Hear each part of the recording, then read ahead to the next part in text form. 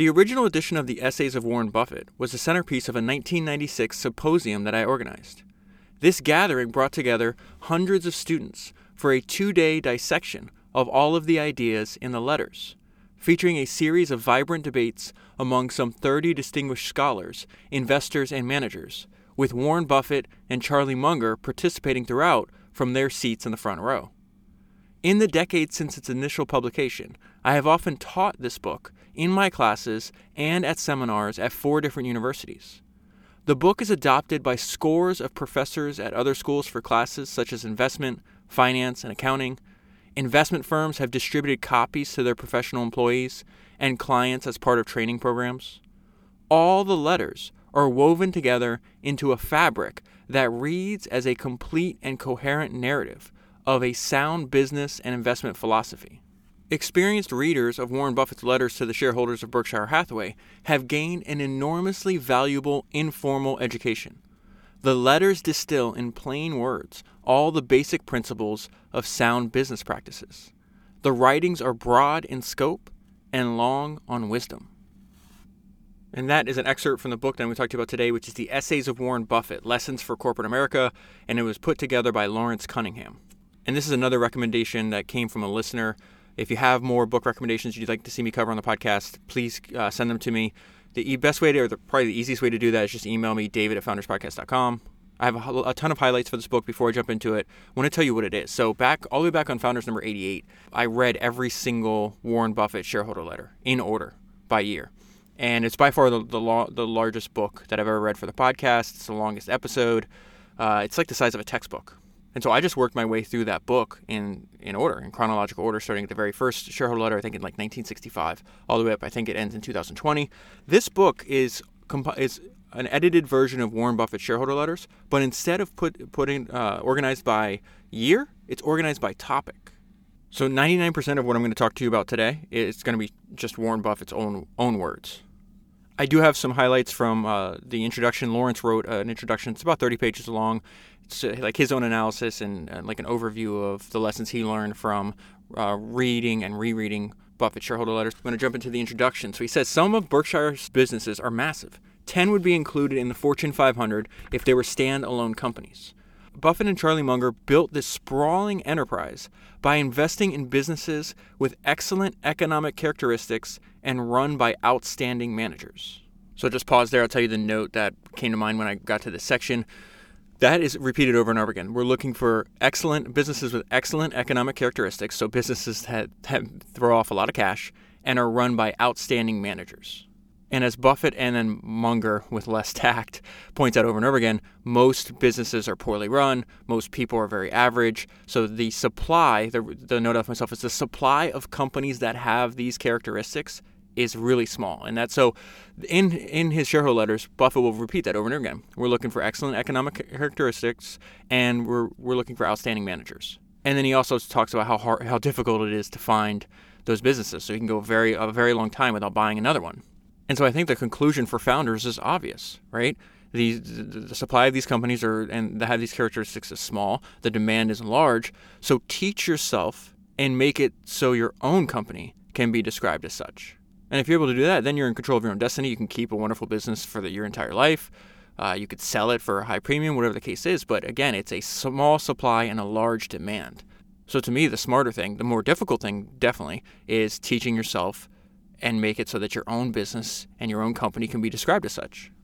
And so less than 5 paragraphs later, this theme is repeated. According to Buffett, these results, he's talking about his fantastic financial results or his long career.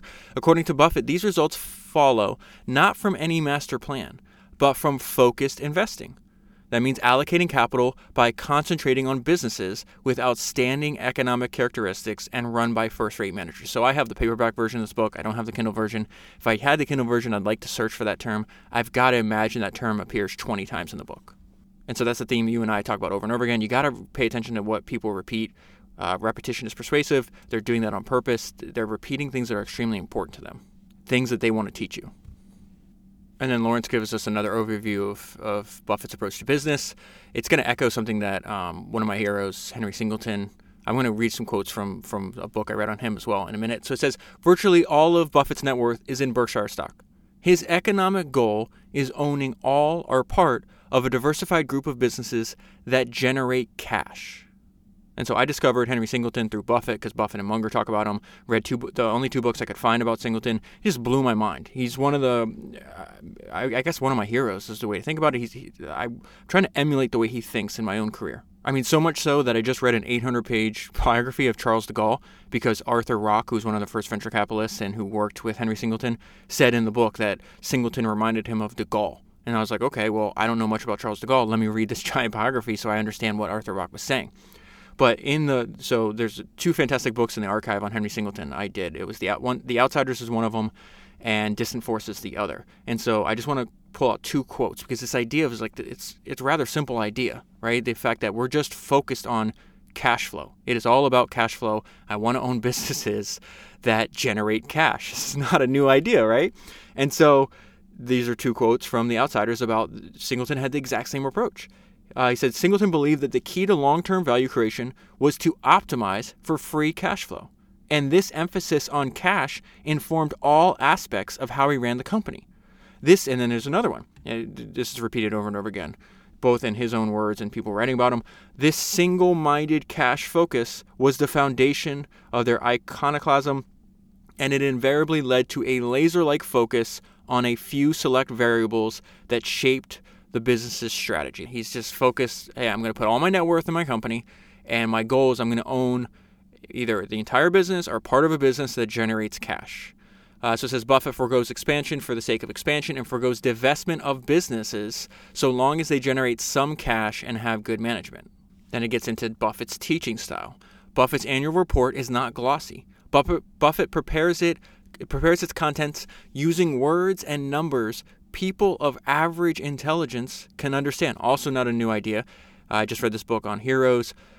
I learned that Julius Caesar, he purposely used simple words. So the books that he was writing about his conquests and the empire building he was doing would be widely read. In fact, there's a great quote in that book where he says you should avoid unusual or uncommon words like a ship avoids a reef.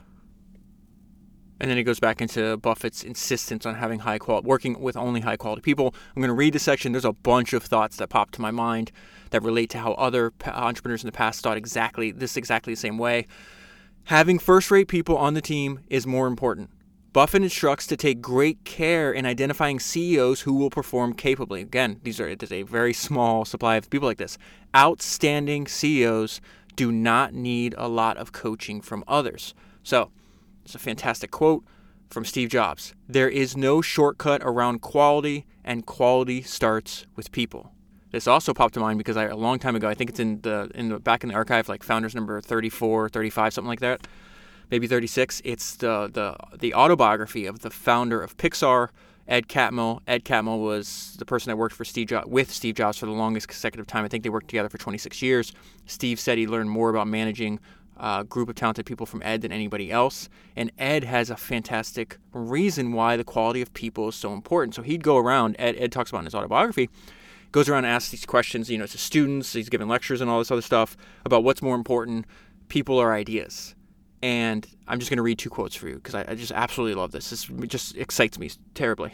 So it says, there's an important principle here that may seem obvious, yet in my experience is not obvious at all. Getting the right people and the right chemistry is more important than getting the right idea. People think so little about this. In all these years, only one person in an audience has ever pointed out the false dichotomy about the entire question, right?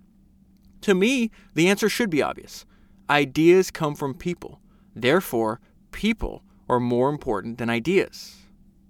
And then he summarizes his entire point later in the book, Ed, that is, in Creativity Inc. And this is why it's so important for us to constantly focus on improvement, education, development.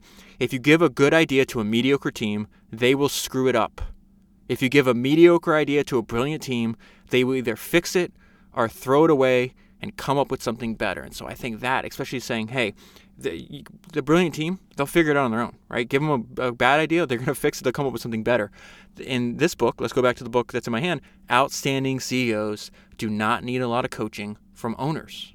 And so that's why I think Steve Jobs realized there's no shortcut around quality, and quality starts with people. In that book I did a couple months ago, In the Company of Giants, he's giving an interview in 1997. He's like, no, you don't understand. The founder's most important job is, and you would expect Steve saying, hey, the founder's most important job is to build a great product, right, with everything we know about him. He's like, no, it's recruiting. All of your energy should be put in building your team with the absolute most talented people, and that takes a lot. It's really, first of all, he points out it's really hard to do, and it takes a lot of time and energy. But that is where your focus should be, which is exactly what I think Buffett would agree with that. And it's definitely, I mean, how many times does Ed bring up the same point in his book? The quality of the people you're working with is the most important thing. Start there. And then I love this. I read it years ago. I've never forgotten it. I think it is the best. Like, there's no formula in business, right? We talk about this all over and over again. They're complex, adaptive systems, right? But this is if you had like some simple operating system, I don't know if you can come up with a better one with this when you're building your company. The CEOs of Berkshire's various operating companies are given a simple set of commands to run their business. And so there's 3 things here, and it says run your business as if, number 1, they are the sole owner. So run your business as if you own 100% of it. Number 2, run your business as if it's the only asset that you hold. And number 3, run your business as if you can never sell or merge it for 50 years. And so as you can imagine, if you're giving those instructions to the people that you're working with, Buffett and Munger are, I would consider them anti-diversification, with one caveat. They're anti-diversification for those people who know what they're doing. If you feel, they talk about constantly, if you don't feel you have the capability or the talent to invest in individual companies like they do, they're like, don't waste your time. They repeat over and over again, just buy an index of like the S&P 500. Buffett even did this bet where he won, I think he bet like $500,000 that there was like a number of hedge funds that wouldn't outperform that index over a 10-year period. He talks about that later in the book, but the reason I bring this to your attention here is because this is something that Andrew Carnegie says, Larry Ellison, a lot of people think this way, and they said instead, and they're talking about the difference in the advice most people get to the advice that a lot of the founders and investors that we cover, they think more like to each other than they do to like an average person. And the advice for an average person just, it doesn't make sense if you're building your own company. And this is one example. Instead of don't put all of your eggs in one basket, we say put all of your eggs in one basket and watch that basket. Here's an idea from 600 BC that still works. This is something Buffett repeats a few times in his shareholder letters. And he says, this is still Lawrence, actually. We're almost done with this section. I'll get to Buffett in 1 second. Aesop was to fables of the ancient world what Buffett is to business essays in our own. The essayists invoke the fabulous to show that valuation has been the same across the millennia. Aesop said, a bird in the hand is worth 2 in the bush.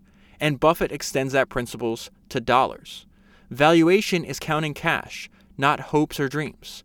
It is doubtful everyone learned the lesson, however, for it has been taught repeatedly since Aesop's time, and yet, it has been taught repeatedly since Aesop's time. That's another thing that pops up over and over again in Warren's writing and Charlie's speeches, is the fact that you must learn to learn from the experience of others. Charlie says over and over again, one way to guarantee failure in your life is to only be capable of learning from your own experience and not being able to learn from others. And so this wraps up this introduction. Then we'll get into Buffett's writing. Buffett's essays are sprinkled with historical reference points, especially economic history. It was wild. In one case, he's like, I was just reading the 1896 annual report of Coca-Cola. So he's got this obviously deep historical knowledge that maybe no one else on the planet possesses. Buffett essays are sprinkled with historical reference points, especially economic history. He reflects the importance of understanding the past to handle the present and navigate the future. And that is the entire thesis of founders. We are learning from great founders of the past. There was this great interview I heard with Kobe Bryant's trainer one time, and he said that all players in the NBA watch tape of players currently playing, But he says Kobe would go back and watch tape from like the 1960s. He'd call up Jerry West and be like, hey, how did you and Elgin Baylor, when you were playing together, both average 30 points a game? So I understand how I can play with a prolific scorer, Shaq. And so Kobe would constantly be harassing his teammates. It's like, that's nice. Watch the tape of players in the league now. Everybody does that. But do the things that most people aren't doing. Go back and watch the tapes. And I just came across Kevin Durant, still plays in the NBA now. He does this as well. I came across one of the best, the best tweets I've ever seen. It came from Kevin tweeted this because they were talking about, oh yeah, Kevin Durant's better than Michael Jordan. And he saw this video and he responds. He goes, MJ, Michael Jordan, is one of one. God level. Unmatched. Unparalleled. A pure master at this shit. I'm still watching his games to learn. And I love that analogy to think about what we're doing here, like what you and I are doing together, founders. We're watching tape. We're watching tape of history's greatest entrepreneurs. We just have to find it in books. Okay, I've had a lot of espresso this morning. Okay, so let's get into Buffett's. I'm going to need it. There's so many highlights here. Okay, let's get into Buffett's own writing. And this is about owner-related business principles. I'm going to read the highlights from a few paragraphs here, and then I'll tell you the note. I have a long note I left myself as well. So it says, at the end of each year, about 98% of the shares outstanding are held by people who were shareholders at the beginning of the year. That's insane. 90% of our shares are owned by investors for whom Berkshire is their largest security holding. Very often, far and away, the largest. So that's the main theme of Buffett. He's saying identify good ideas and then concentrate your resources around them. He says this in many different ways. Many of these owners are willing to spend a significant amount of time with the annual report. So he's talking about why his approach to, and again, you think of he's the greatest investor that's ever lived, but really he thinks of himself as a teacher. And you can think of reading his shareholder letters as taking a course taught by Warren Buffett. In fact, I went through, as I was reading this, and I think I even have a note left to myself, like I was like a couple hundred pages into the book at this point, and I was like, this is so stupid. Like I went to business school. I was like, it would have been like the last 2 years of business school should literally just be somebody teaching Buffett's shareholder letters line by line. You should cover it once in your third year and then cover it again in your fourth year. And I really think, and this is something as simple, you can pick up the Kindle. Think about how crazy this is. And I recommend you doing this. Right now, you can go to Amazon and buy the Kindle version of Warren Buffett's shareholder letters, right? It's $2.99. And why would you want to do that? Because then it could sit, it's just an app on your phone, like the iOS app, the Kindle app I use all the time.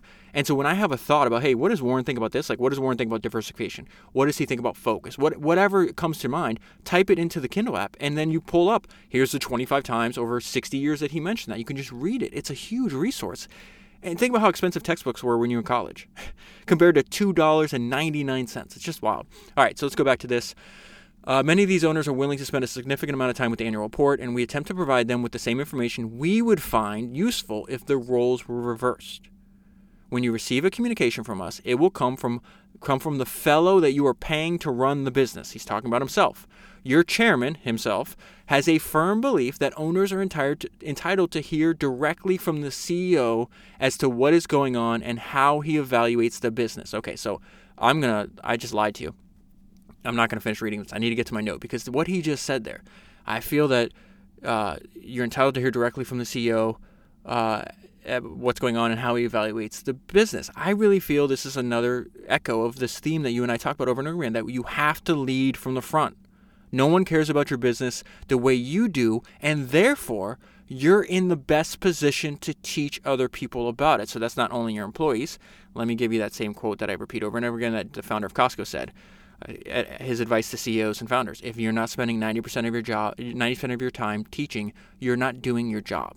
And I think that applies to external customer communication. You've spent the more time than anybody else, thinking about your product, investing time, energy, money into your product. Just explain why you built the product. Like, that's the best sales pitch to potential customers. All right, so let me go back to this. So we feel you're entitled to hear how I evaluate the business. You would demand that in a private company. You should expect no less in a public company. A once-a-year report of stewardship should not be turned over to a staff specialist or a public relations consultant who is unlikely to be in a position to talk frankly on a manager-to-owner basis. So he's telling us, do it yourself. Okay, so that's the end of that page. There's one other one other note I did not read to you, and it has to do with the fact that, hey, 98% of our shares outstanding, they're held by the same people who were here last year.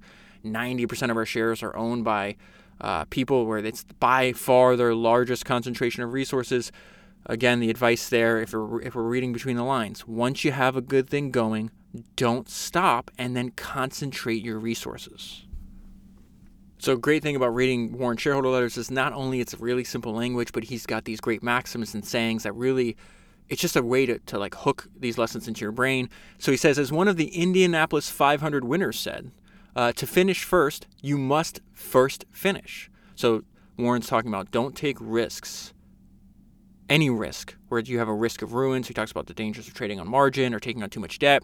And he says the financial calculus that Charlie and I employ would never permit our trading a good night's sleep for a shot at a few extra percentage points of return.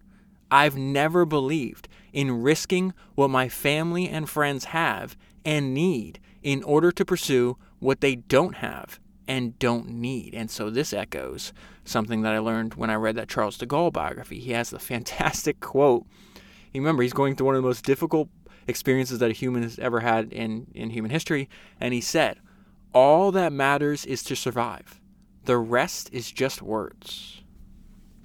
So he also talks about not all of his decisions are purely financial decisions. They're more of a life philosophy. Like I have to, he's famous for saying he tap dances to work. Like if you find work that feels like play, work that you love, you'll do it all the time. And if you do something all the time, you become a master at it. And if you do it over a long period of time, then you have the magic of compounding working to your advantage, right? So he's saying, listen, I'm not selling any of the businesses that we own completely, assuming that they generate some cash. Even if I could sell it, take that money and switch it to something else. And he says that it's actually, he feels that it penalizes, like they're willing to take a hit on the money aspect. I'm going to provide an alternative view on that, and I'll give you that in 1 second. He said, you should be fully aware of one attitude Charlie and I share that hurts our financial performance. Regardless of price, we have no interest at all in selling any good businesses that Berkshire owns. We are also very reluctant to sell subpar businesses as long as we expect them to generate at least some cash. Gin rummy managerial behavior, see there's that little hook, is not our style. We emphasize that the comments here refer to businesses we control, not stocks. And so he's saying, yeah, listen, you got to be aware, because he's talking to people that are investing with him and people that may potentially invest in Berkshire, that we're going to do this even if it hurts our financial performance. However, what you realize is as time goes on, this might actually not hurt their financial performance because this policy probably provides opportunities to buy more businesses in the future. And so if you've spent your whole life building your business, and it's a family business, you spent maybe 4 decades, and you want to find a home, somebody actually cares about it, right? So this is a business that you absolutely love. You spent your whole life building this. You gave so much of your life energy to it. Are you going to sell it to someone who's going to flip it? Or are you going to sell it to somebody who's demonstrated a track record like Buffett has of, hey, I will buy, I want your family to retain at least 20% ownership, something like that. Maybe, I forgot what the number is now. It's changed. But you'll have some skin in the game, and then you keep running it, and we just leave you the hell alone. But now you have the cash. And so again, maybe on the short term, it hurts his financial performance, but in the long term, it opens up so many more opportunities that if he didn't have this policy, may not be available to him. I think that's an interesting idea. Think about this another example of the fact that, I'm 230-something biographies into this project that we're doing. Founders and investors, inevitably, they want to help the next generation. When they get close to the end of their life, they may not be sharing their secrets while they're in their prime, but when they get to the end, they say, hey, this is everything I learned. I spent 5 decades building this business. I'm going to put it in the book, read the book. I just reread my highlights from, I think it's Founders number 104. It's the biography of the founder of IKEA. He starts IKEA at 17 years old, okay? He dies 74 years later. He worked on it for 70 years. And all over and over again throughout his life, he was approached by authors, hey, let's write a biography, let's collaborate. He said no. He finally agreed to do this one because they said your lessons will benefit future generations of entrepreneurs. And his entrepreneurship was in his blood. And that's why he agreed to do it. So it says, though we continue to be unwilling to talk about specific stocks, we freely discuss our business and investment philosophy. Same situation here. I benefited enormously from the intellectual generosity of Ben Graham, the greatest teacher in the history of finance, and I believe it appropriate to pass along what I learned from him, even if that creates new and able investment competitors for Berkshire, just as Ben's teachings did for him. Something Warren talks about and kind of warns us for over multiple decades is the fact that there is a lot of fraud and lying and just deceit in business in general. And this is going to, in fact, I just reread my highlights from Ed Thorp's autobiography, and that's what he said. Let me read something this is from the book A Man of All Markets.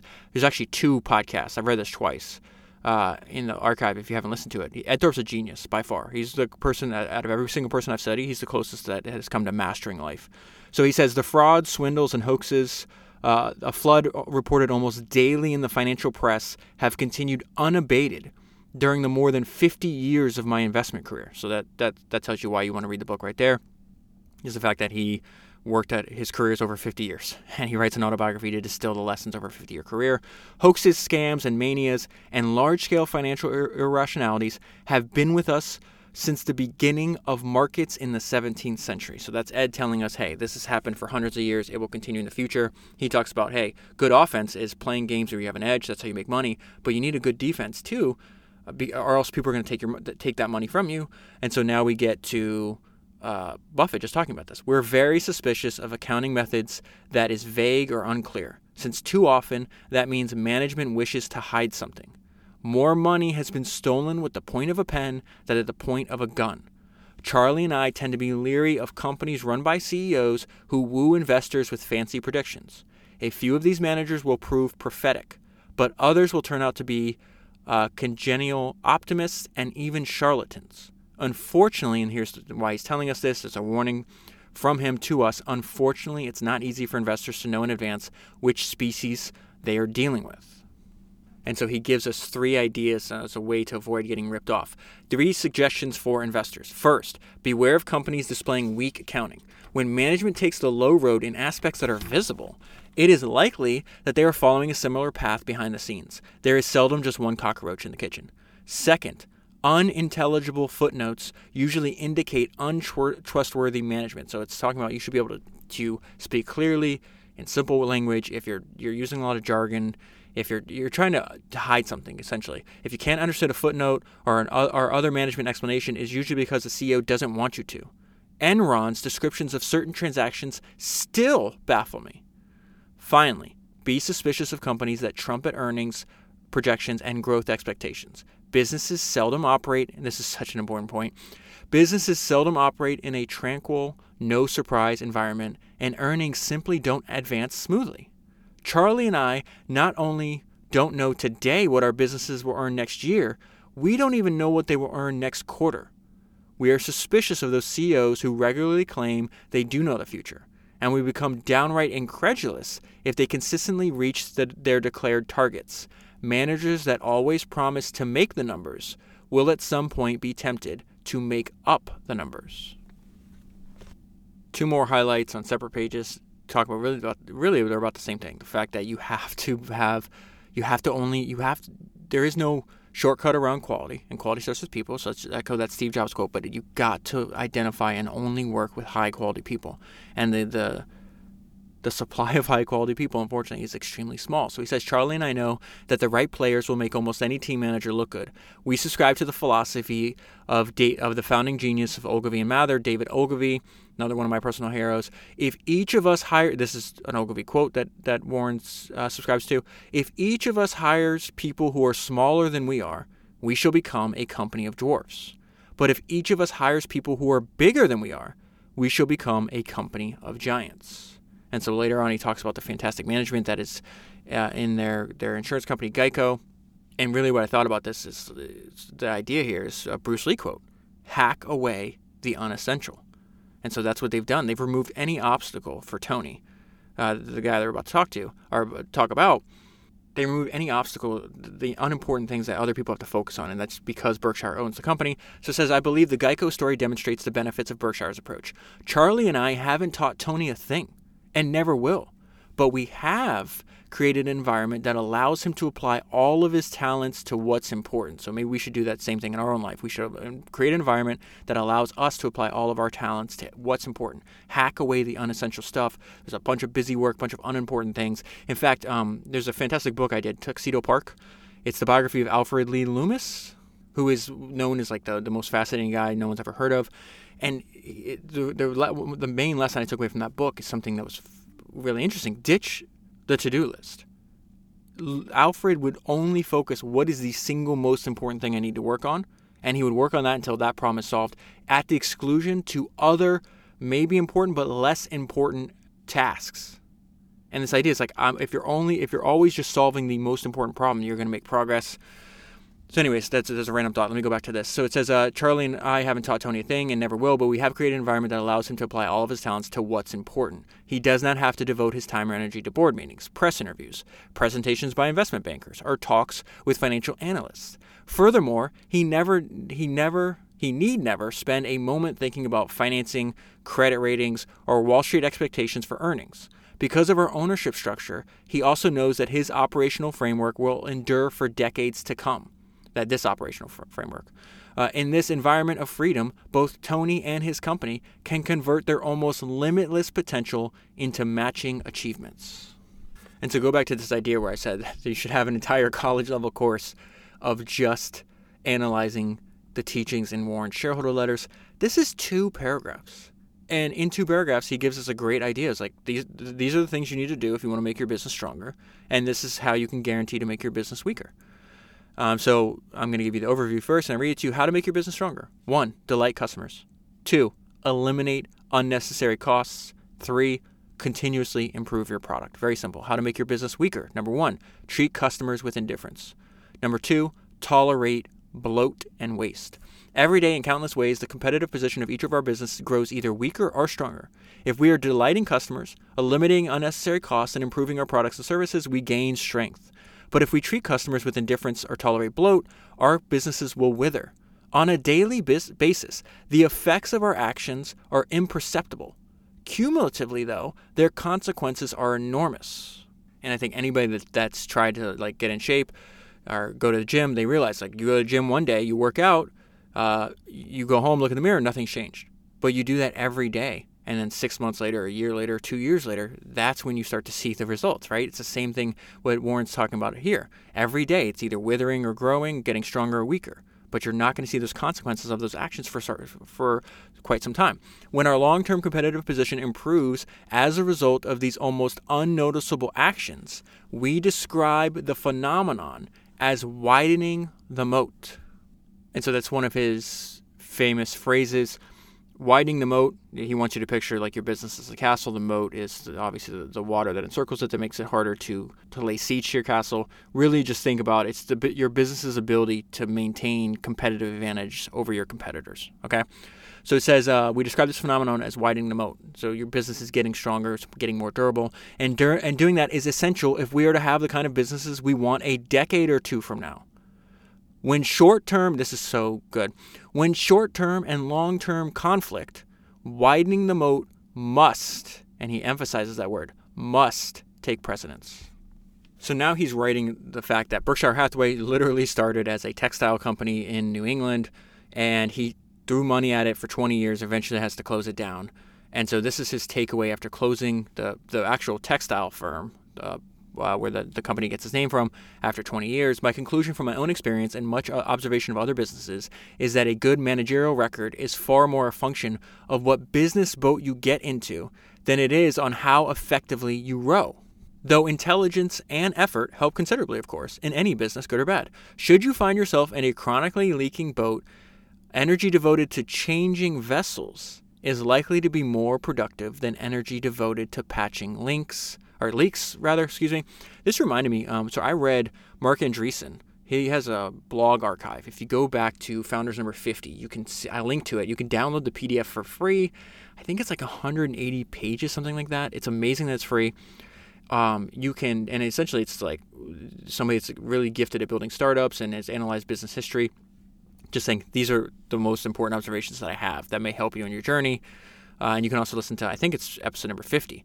But one of the things that pops out is Mark felt that he had a rather unique perspective where he would ask, what's most important? What out of these three things, what is most predictive of a business's success? Is it the market that you operate in? Is it the team you have? Is it the product?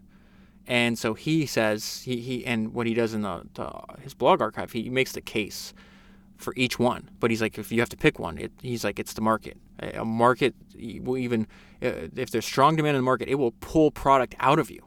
And so that is an echo of what Warren is saying. Listen, if you're in a chronically leaking boat, if you're trying to build a textile business in the 1970s and 80s in America, you got to jump out of that boat. It doesn't matter how gifted you are, you're not going to make a lot of money. And so he continues, when an industry's underlying economics are crumbling, which is a description of the textile industry, right? At that point in history, talented management may slow the rate of decline. Eventually, though, eroding fundamentals will overwhelm managerial brilliance. And so there's just one line I want to read to you. I want to give you some context of what's happening. He's talking about him and Charlie don't really like options, like stock options businesses. They've bought some where that's like the compensation. And the larger point here is that you have to be pragmatic and flexible. And his point is like, listen, this is the way we think about this, but we've even invested in businesses where they have it and it actually works.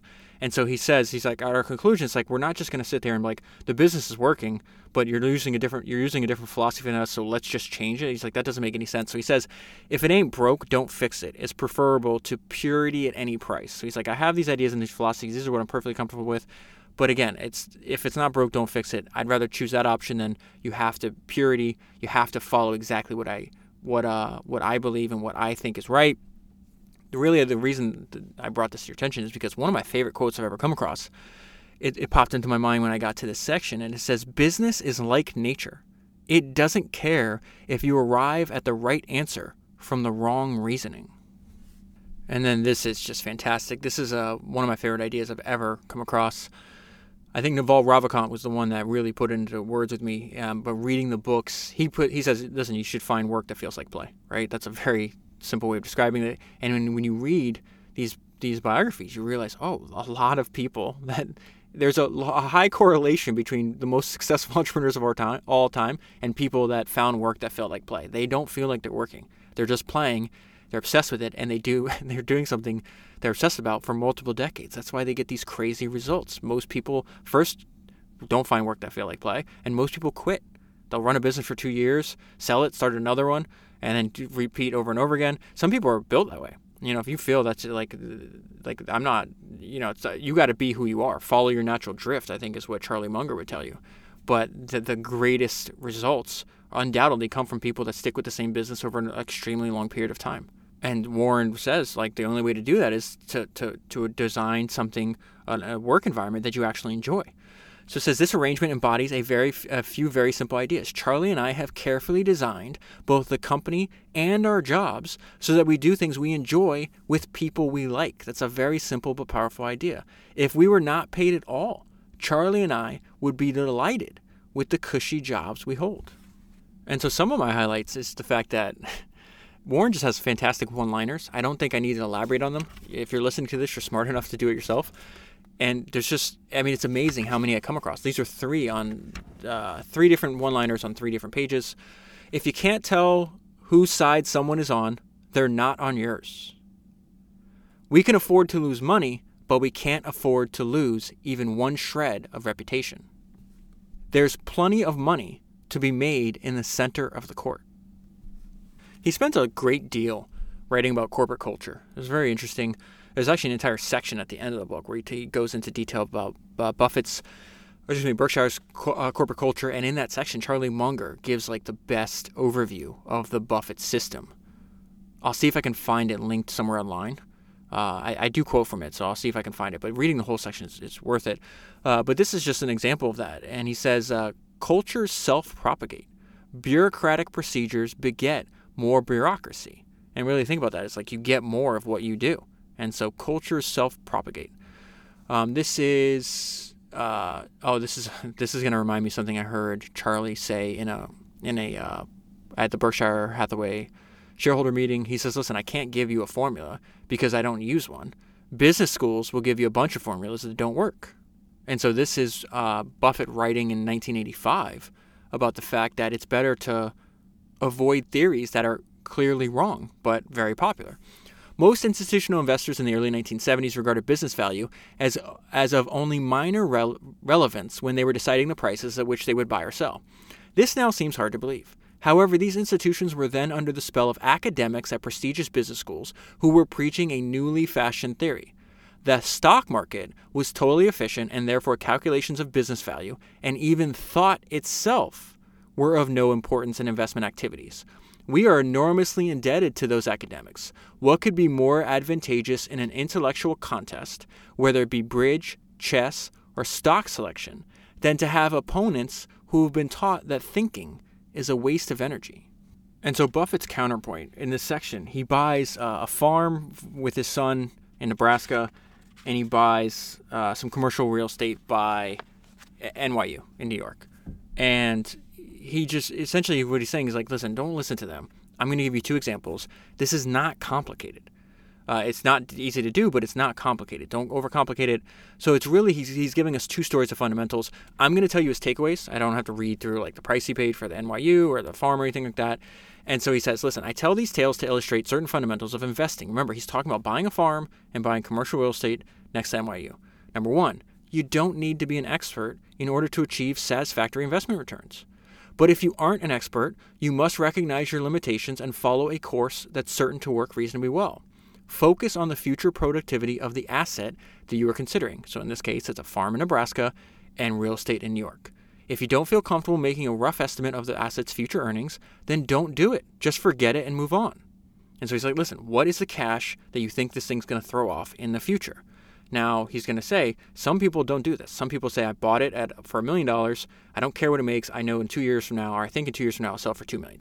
And so he's like, that's speculation. That's not investing. If you instead focus on the prospective price change of a contemplated purchase, you are speculating. There is nothing improper about that.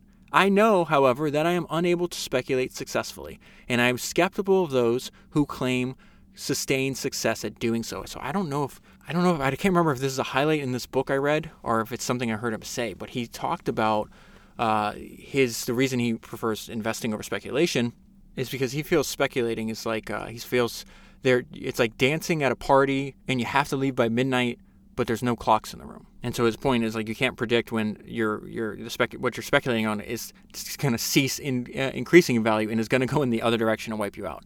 So he says half of all coin flippers will win their first toss. None of those winners has an expectation of profit if he continues to play the game. And the fact that a given asset has appreciated in the recent past is never, and he italicizes this word, is never a reason to buy it. The fact that a given asset has appreciated in the recent past is never a reason to buy it. With my two small investments, I thought only of what the properties would produce and cared not at all about their daily valuations. And this is one of my favorite sentences. He repeats this over and over again. Games are won by players who focus on the playing field, not by those whose eyes are glued to the scoreboard. This is his fifth point, I think. Forming macro opinions or listening to the macro or market predictions of others is a waste of time. Indeed, it is dangerous because it may blur your vision of the facts that are truly important. When I hear TV commentators opine on what the market will do next, I am reminded of Mickey Mantle's scathing comment. You don't know how easy this game is until you get into the broadcasting booth. And so he wraps up this section here. My two purchases were made in 1986 and 1993. What the economy, interest rates, or stock market might do in the years immediately following, so that'd be 1987 and 1984, was of no importance to me in making those investments. I can't remember what the headlines or pundits were saying at that time. Whatever the chatter, corn would keep growing in Nebraska and students would flock to NYU. And so this is where the organization the organization of this book really benefits, because over a decade later he revisits that same idea. And I'm just going to read one paragraph. It's a summary of this lesson he was just trying to teach us. And my summary of the summary is, don't be prisoners of the moment and do your own thinking. In the 54 years we have worked together, him and Charlie, we have never foregone an attractive purchase because of the macro or political environment or the views of other people. In fact, these subjects never come up when we make decisions. Okay, so this is an idea that's widely known, but I think is important in case some people don't know it, and in case you do, it's important to revisit. And it's his introduction to his Mr. Market idea. This is the idea he learned from Ben Graham. So it says, when we're investing, we view ourselves as business analysts, not as market analysts, not as macroeconomic analysts, and not even as security analysts. Eventually, our economic fate will be determined by the economic fate of the businesses that we own, whether our ownership is partial or total. Ben Graham, my friend and teacher, long ago described the mental attitude towards market fluctuations that I believe to be the most conducive to investment success. He said that you should imagine market quotations as coming from a remarkably accommodating fellow named Mr. Market, who is your partner in a private business. Without fail, Mr. Market appears daily and names a price at which he will either buy your interest or sell you his. And really, his main point here is, I think, the importance of controlling your emotions. Even though the business that the two of you own may have economic characteristics that are stable, Mr. Market's quotations will be anything but. For sad to say, the poor fellow has incurable emotional problems. At times, he feels euphoric and can only see the favorable factors affecting the business. When in that mood, he names a very high price because he fears that you will snap up his interest.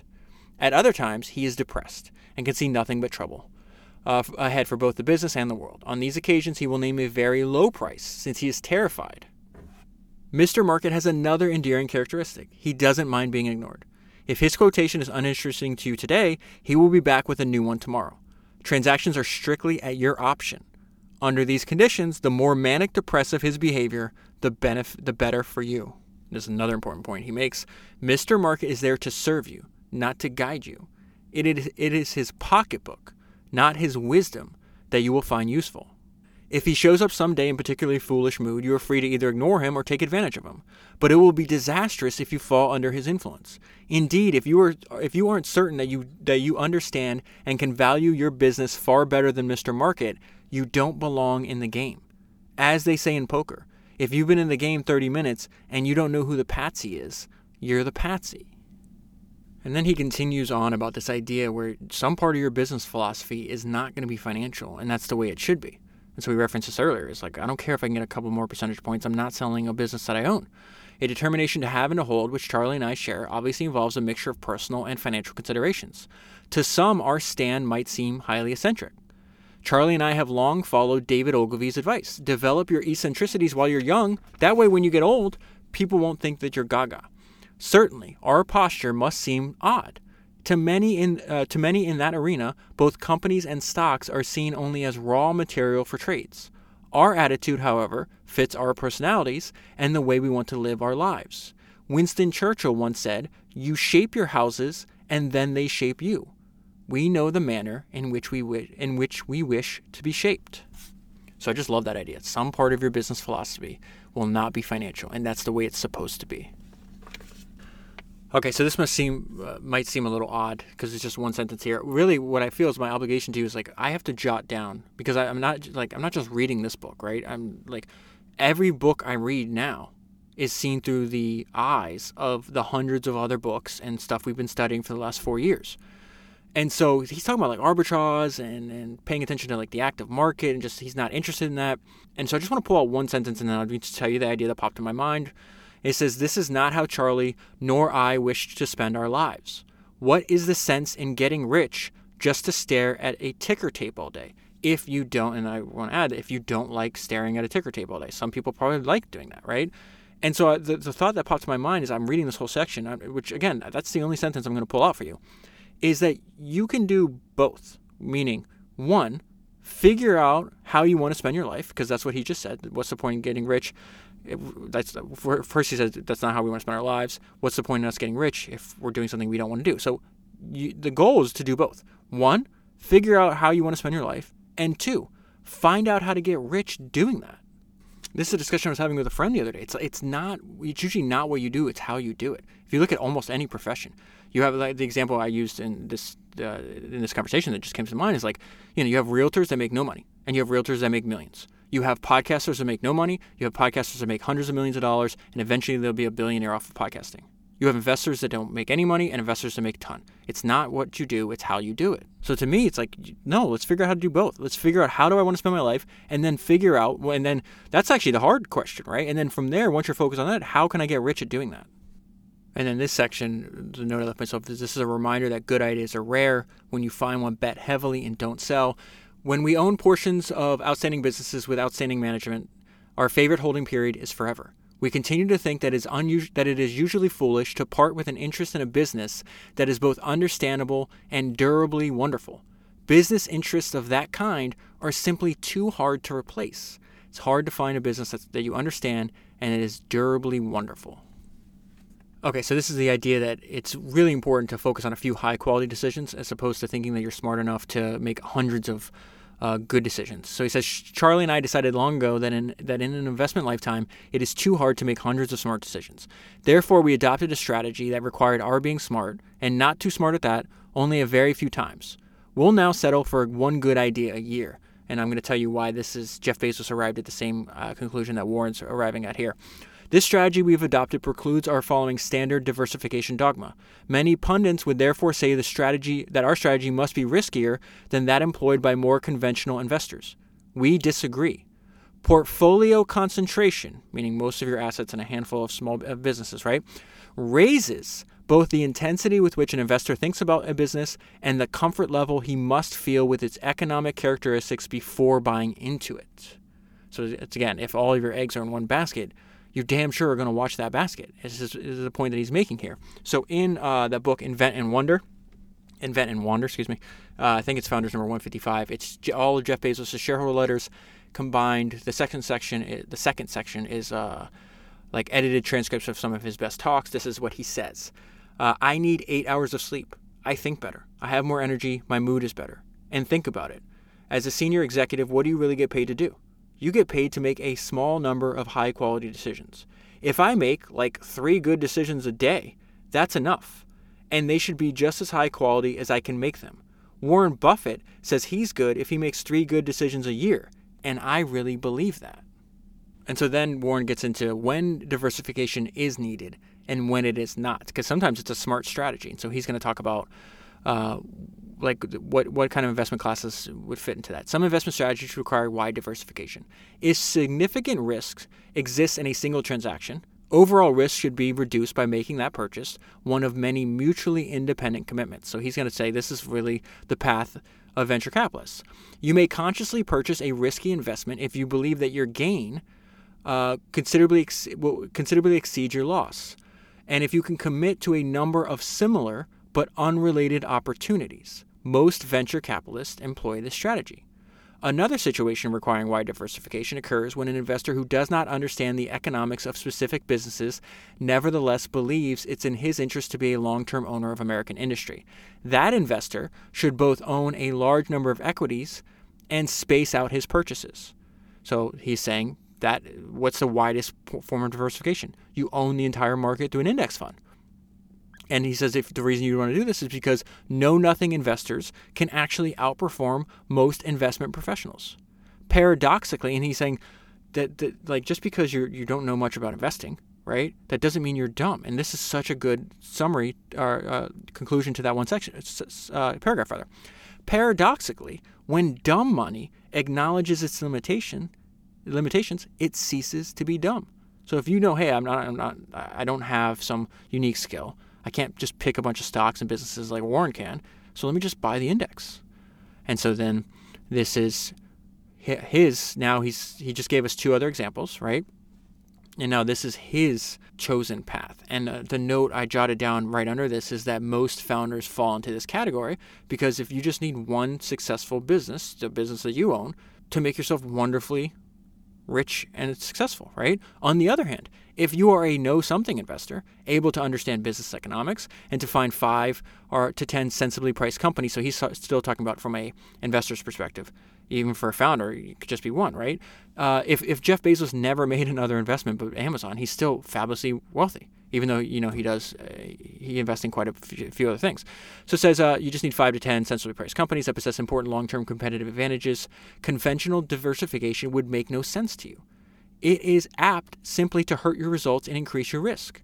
I cannot understand why an investor of that sort elects to put money into a business that is his 20th favorite, rather than simply adding that money to his top choice.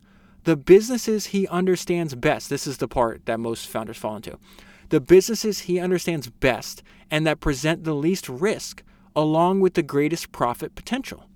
Should be your favorite. The business you understand best. In the words of the prophet Mae West, too much of a good thing can be wonderful.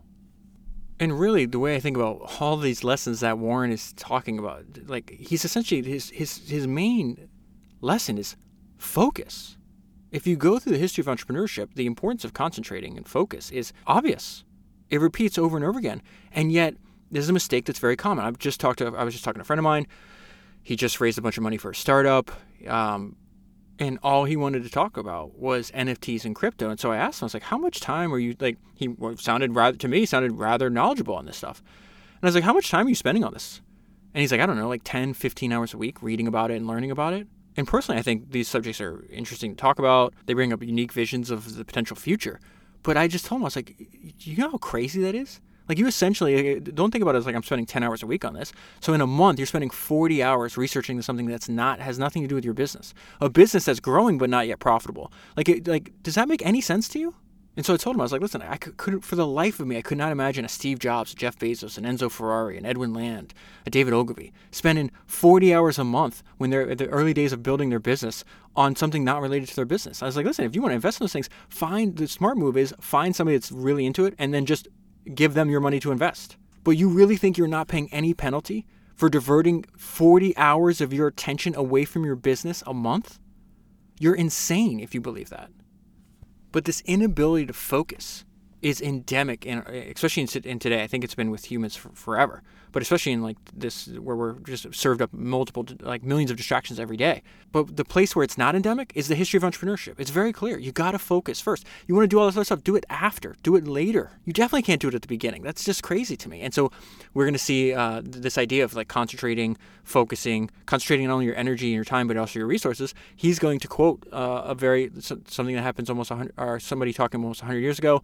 This is John Maynard Keynes. Every time I read Warren's shareholder letters, he brings this guy up. And every time I bring up the fact that I have a biography of Keynes that I haven't gotten to, but I will eventually turn into a podcast in the future, it says John Maynard Keynes, whose brilliance as a practicing investor matched his brilliance in thought, wrote a letter to a business associate in 1934 that says it all. And this is what Warren wanted to bring to our attention. As time goes on, I get more and more convinced that the right method in investment is to put fairly large sums into enterprises which one thinks one knows something about, and in the management of which one thoroughly believes. So let's review that real quick, because he's going to continue on this quote. The right method, in their opinion, is put large sums into enterprises which one knows something about. Okay?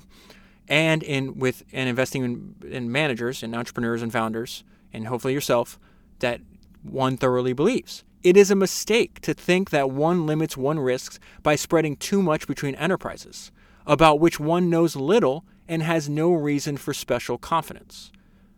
So what they're saying is, you know your business, whether you're building it yourself or you're investing in it, you have some unique specific set of knowledge about that business. So if you trust your own judgment, put your resources into that. It's not less safe doing that than investing in 20 businesses that you know nothing about.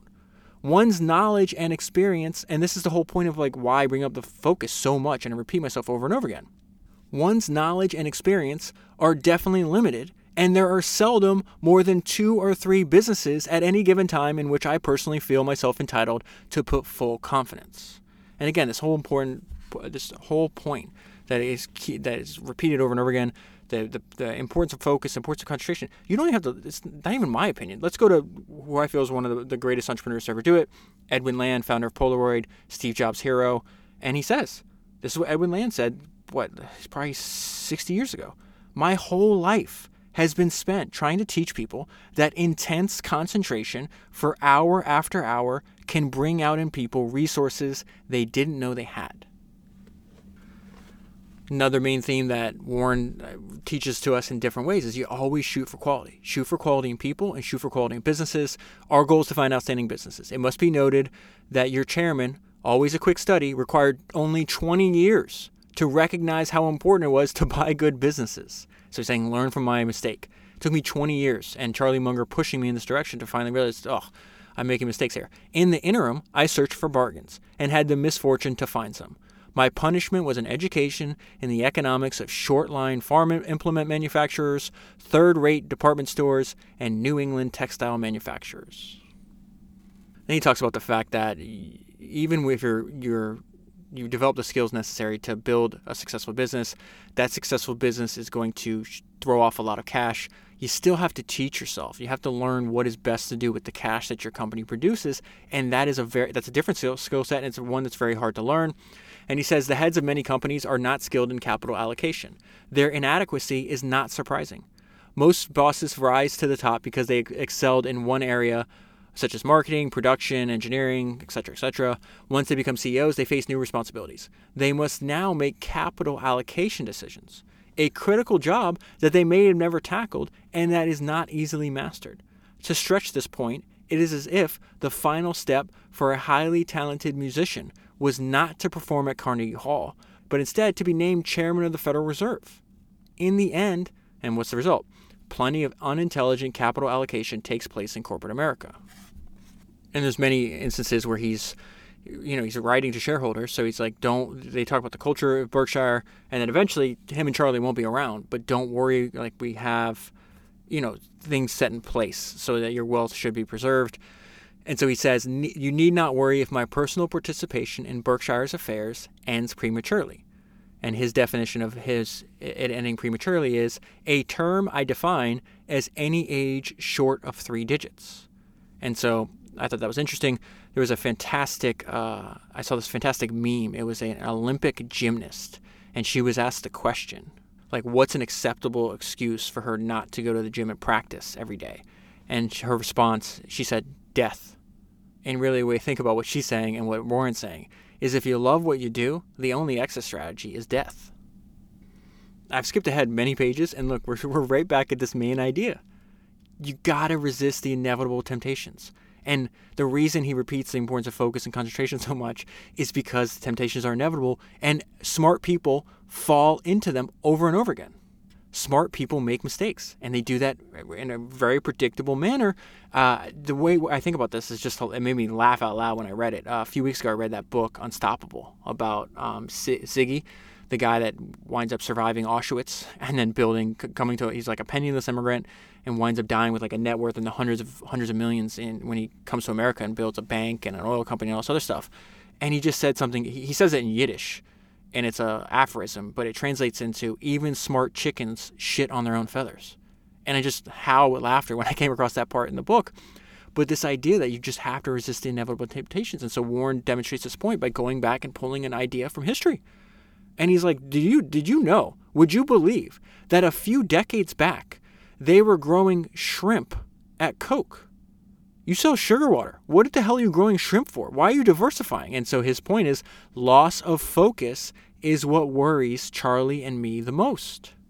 And his point is even great businesses are not immune for the inevitable temptations. Like they will fall into that. Somewhere in that very smart company, very successful company, someone had the idea, hey, you know what we need to do? Instead of selling more bottles of Coke, let's farm shrimp. And if you think about why this is inevitable, it's because the potential amount of distractions that the modern world serves up is infinite.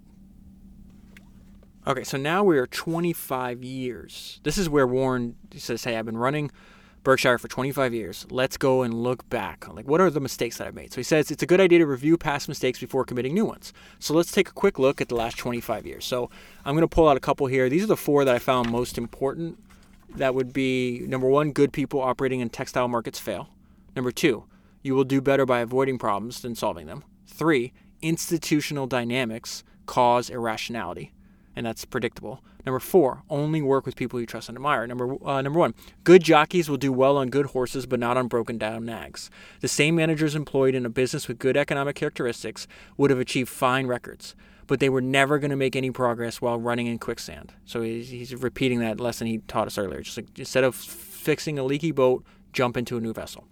After 25 years of buying and supervising a great variety of businesses, Charlie and I have not learned how to solve difficult business problems.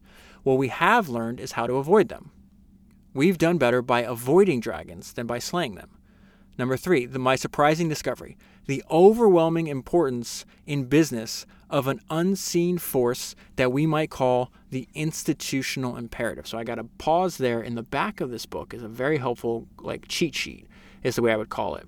If you're going to read his shareholder letters, there's a bunch of concepts that he repeats over and over again, and then Lawrence defines them simply for us in the back. So this is his definition of this institutional imperative before I pick up in this section, okay? A pervasive force in an organization that leads to irrational business decisions, from resistance to change, absorption of corporate funds in suboptimal projects or acquisitions, indulgence of the cravings of senior executives, and mindless imitations of peer companies. And so that was so fascinating. It's not in this book. I guess it was edited out. But when you read Warren's shareholder letters, that mindless imitation of peer companies, he goes through over and over again. He's like, did you know in the 1960s, everybody thought they needed to own an oil company, regardless of if, and I'm making this up, I don't know, he did use this, I don't know the time frame, I don't have it in front of me, but he would just use an example, why did every bank own an oil company? Why did every this own this? It's just why? Because one person did it. They saw this other company buy it, so then that founder or that CEO went to their board of directors hey, we need one too. And so he goes into this. He says, rationality frequently wilts when the institutional imperative comes into play.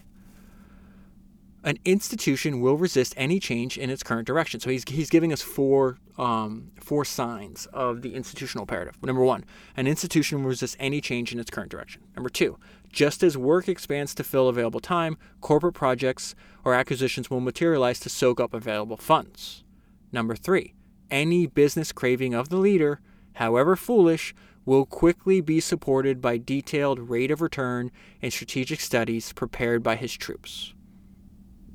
Number 4, the behavior of peer companies, whether they are expanding, acquiring, setting executive compensation, or whatever, will be mindlessly imitated. He makes up the point. He's like, listen, these are institutional dynamics. These are not caused by individual intelligence or individual stupidity, right? Institutional dynamics set businesses on these course. It happens over and over again. We have to, so his point is be aware that it's happening. If you're aware it's happening, that's how you avoid it. But you're just thinking you're going to stop this behavior. It's just not. It's going to reappear over and over again. And then 4, I learned to go into business only with people whom I like, trust, and admire. We have never succeeded in making a good deal with a bad person. Okay, so this section's titled Life, Death, and Swoons. That's the title the author gave it. So this is very fascinating because he's going to give us an approach, and he feels any other approach is dangerous. And he tells us what to aim for. And he's talking about it in business terms, but I would say this applies to your personal life as well. This is going to be really fascinating. So there's a bunch of notes I left on this page. So his saying is you got to aim for wealth, cash, which is net worth, cash flow. Always about the cash flow, right? And then liquidity. Make sure that you can convert to cash really quickly. He's going to talk about the dangers of leverage. And then this part is really interesting. The fact that most people won't heed history's warning. And so that's why I think you and I understand, the people that study history have a massive advantage over people that don't. So let's go through this. This is I got quite a bit of highlights in this section. I found it not too many. It goes over 4 pages. Okay. Whatever occurs, Berkshire will have the net worth, the earning streams, and the liquidity to handle the problems with ease. So he was just talking about the crash of 1987. Any other approach is dangerous. Over the years, a number of very smart people have learned the hard way that a long string of impressive numbers multiplied by a single zero always equals 0. That is not an equation whose effects I would like to experience personally. He's funny. And he's going to say he's obviously very gifted, but he has got a line in here where it's wow. He's strutting his feathers, and he should in this case. I'll get to there. I just wrote damn when I got to that point. Unquestionably, some people have become very rich through the use of borrowed money. However, that's also been a way to get very poor. When leverage works, it magnifies your gains. Your spouse thinks you're clever, your neighbors get envious. But leverage is addictive. Once having profited from its wonders, very few people retreat to more conservative practices. And as we all learned in third grade, and some relearned in 2008, any series of positive numbers, however impressive that numbers may be, evaporates when multiplied by a single zero. History tells us that leverage all too often produces zeros, even when it is employed by very smart people. Leverage can be lethal to businesses as well. Companies with large debts often assume that these obligations can be refinanced as they mature.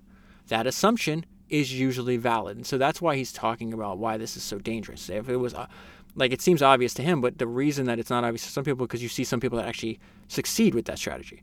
And his point is and in the case if you have a large amount of debt for your company and you're banking on the fact that you can just refinance when it comes to due, 9 times out of 10 or 99 out of 100, whatever it is, that's probably accurate. But what you have to solve for is the part when it's not. And that can blow you up and destroy your entire business, and a business that you probably spent your life dedicated to. Occasionally, though, either because of company-specific problems or a worldwide shortage of credit, maturities must actually be met by payment. For that, only cash will do the job. And he has a great analogy here for us. Borrowers then learn that credit is like oxygen. When either is abundant, its presence goes unnoticed. When either is missing, that is all that is noticed. By being so cautious in respect to having leverage, by being so cautious in respect to leverage, having loads of liquidity, we will be equipped. But so he just laid out so see what he does this over and over again. He lays out how other people think about business, right? Lays out their case first, and then says, but we don't do that, and this is why, and this is how we think about business. And so now he's going to wrap this up. Why don't we do that? Berkshire has tons of credit. We could have inflated our returns through use of leverage. We chose not to. By being so cautious in respect to leverage and having loads of liquidity, we will be equipped both financially and emotionally to play offense while others scramble for survival. That is the sentence I was like, damn. That is him saying, the path you're choosing, we've seen this path play out. It produces weaknesses. And so we take advantage of those weaknesses. And so when you turn from predator to prey, and now you're running, and now we have a good meal. And so what he's talking about here, we play offense while others scramble for survival. That is what allowed us to invest $15 billion in 25 days of panic following the Lehman bankruptcy in 2008. And so he talks about this point all the time. Most successful businesses, they think cash is something like, it's a drag. You got to reinvest it into instead of just sitting in your bank. Or I think they put them in treasuries. I forgot where Buffett says. He repeats it over and over again. I should know that. But his point is yeah, okay, you could chase a couple extra points, maybe get 5%, 8%, whatever it is. He's like, but the point is history has shown there's these huge drops where your asset prices almost overnight can drop by 50%. You're not getting a 50% return. But now that I have cash, I'm getting 50, 75, 100% returns on that cash instead of chasing a few extra percentage points. Why are you doing that? What if I had that $15 billion instead of, I read an article, I can't remember what it was. I don't have it in front of me, unfortunately, but it was like the returns he got on these investments in 2008 was ridiculous. It was larger than doubling his money, if I'm not mistaken. And so his point being is I could have put that $15 billion and maybe I'm making 10%, 15%, whatever the case is. Or I could leave it there as dry powder. And for when the inevitable happens, the inevitable and unpredictable is what he uses over and over again. And so that's a way better thing. Just have tons and tons of cash, and then everybody's running and panicking for survival, and you're building lifetime wealth in one transaction. And so he breaks this down. So he's like, listen, for the last 53 years, Berkshire has been built built value by reinvesting its earnings and letting compound interest work its magic. Year by year, we have moved forward. Yet, Berkshire shares have suffered 4 true major dips. And so he gives this chart in the book. And I'm just going to summarize for it. It's essentially 50% drops 4 different times. And sometimes that occurs from high to low, in a couple months. Sometimes it's a 1.5 year period. Sometimes it's 20 days. But this is why he puts that in the book. He's like, this table offers the strongest argument I can muster against ever using borrowed money to own stocks. There is simply no telling how far stocks can fall in a short period. In the next 53 years, our shares and others will experience declines resembling those in the table. And this is his point. No one can tell you when these will happen. The light can turn... This is such a great way to think about it. The light at any time can go from green to red without pausing at yellow. When major declines occur, they offer extraordinary opportunities to those who are not handicapped by debt, which is what he just said. I put out $15 billion to work in 25 days because of my strategy, which is almost completely opposite of what business schools and other might teach you and other businesses choose to do with their actions. When major declines occur, which he just said, they will happen, and no one can tell you when they happen, they offer extraordinary opportunities to those who are not handicapped by debt. And think about that. We play offense while others scramble for survival. Wow. Another great one-liner for you. The roads of business are riddled with potholes. A plan that requires dodging them all is a plan for disaster. So he's talking about the need for margin of safety, which is something he learned from Ben Graham. And he says 42 years after reading that, I still think those are the right 3 words. The beginning to that was confronted with a challenge to distill the secret of sound investment into 3 words. He ventured a motto, margin of safety. 42 years after reading that, I still think those are the right 3 words. And so that's the way to think about that. It's the roads of business are filled with potholes, or riddled with potholes, A plan that requires dodging them is a plan for disaster. It's impossible to dodge all the problems you can't predict, problems you can't see right now, so you got to have a margin of safety. Another example of Warren writing that reminded me of something that Ed Thorpe noticed, and Ed Thorpe in his autobiography, he realized this in the casinos, he realized this in spending 50 years as a money manager. Everything is corrupt, and most people are not paying attention. And so there's just 2 sentences here. He's talking about the fact that all the stuff that happened with Fannie Mae and Freddie Mac, he's like, do you know that those were the most regulated companies in human history? And no one knew what the hell was going on. It's very similar to what Ed Thorpe discovered the fraud of Bernie Madoff, like 20 years before Bernie Madoff got caught. And they're like, why didn't you do anything? He's like, because this guy was the establishment. The SEC was rubber stamping everything he said, and all his accounting was done by I want to say Arthur Andersen. I might be wrong, but his accounting was signed off by one of the best accounting firms in the country. All his reports were rubber stamped by the SEC. He was on the chairmanship of like the NASDAQ or some crazy stuff like that. He's like, he was the establishment. What are you talking about? And so again, everything is corrupt. Most people aren't paying attention. Fannie and Freddie Mac became the most intensely regulated companies of which I'm aware, as measured by manpower assigned to the task. So he talks about this congressional act in 1992. They had hundreds of regulators just watching them, right? And he says both enterprises, and even after that, both enterprises had engaged in massive accounting shenanigans for some time. So how do you have an entire firm? It's OFHEO. I think it was like 150 people or something like that. Monitoring your entire job. You had one job. Monitor them. And they committed massive amounts of fraud and accounting irregularities in front of your face. What were you doing all day? Everything is corrupt. Most people aren't paying attention. And it's funny, right before... he says Warren's funny, man, because he says this just like you have to read between the lines. He's like, listen how stupid these people are. He's kind of talking outside of his mouth, and he talks about this report from this regulatory body. He says the report's 127 pages included a self-congratulatory cover line celebrating 10 years of excellence. So they're saying they're excellent themselves. The transmittal letter and report were delivered 9 days after the CEO and CFO of Freddie had resigned in disgrace and the COO had been fired. No mention of their departures was made in that letter. The letter where they're just saying we're celebrating 10 years of excellence by not doing our job. Even when the report concluded, as it always did, that both enterprises were financially sound and well managed. So they make the report, but before they make it and before they publish it in that time frame, the CEO, the CFO, and the CEO all resigned or had to be fired in disgrace. And then the report says both enterprises were financially sound and well managed. I love another Naval quote for you. My number one repeated in life is there's no such thing as adults. Everything is corrupt and most people aren't paying attention. This was crazy to me. Another great thing about reading Warren's shareholder letters is that he has receipts. He, just like Churchill and de Gaulle, we went over this, they're predicting what's about to happen with Hitler. They wrote it down. They yelled it from the rooftops. No one paid attention. He does that over and over again. He talks about the dangers that are happening in like derivatives and everything else in like the early 2000s that blew up in 2008. And he's talking about the dangers of what bull markets can do. He's writing this in 1986, right? Right before the next year is going to be one of the largest crashes in history. And he says stocks can't outperform businesses indefinitely. Bull markets can obscure mathematical laws, but they cannot repeal them. Another great one-liner here that he's talking about fees for like you can avoid fees from investment managers and the like.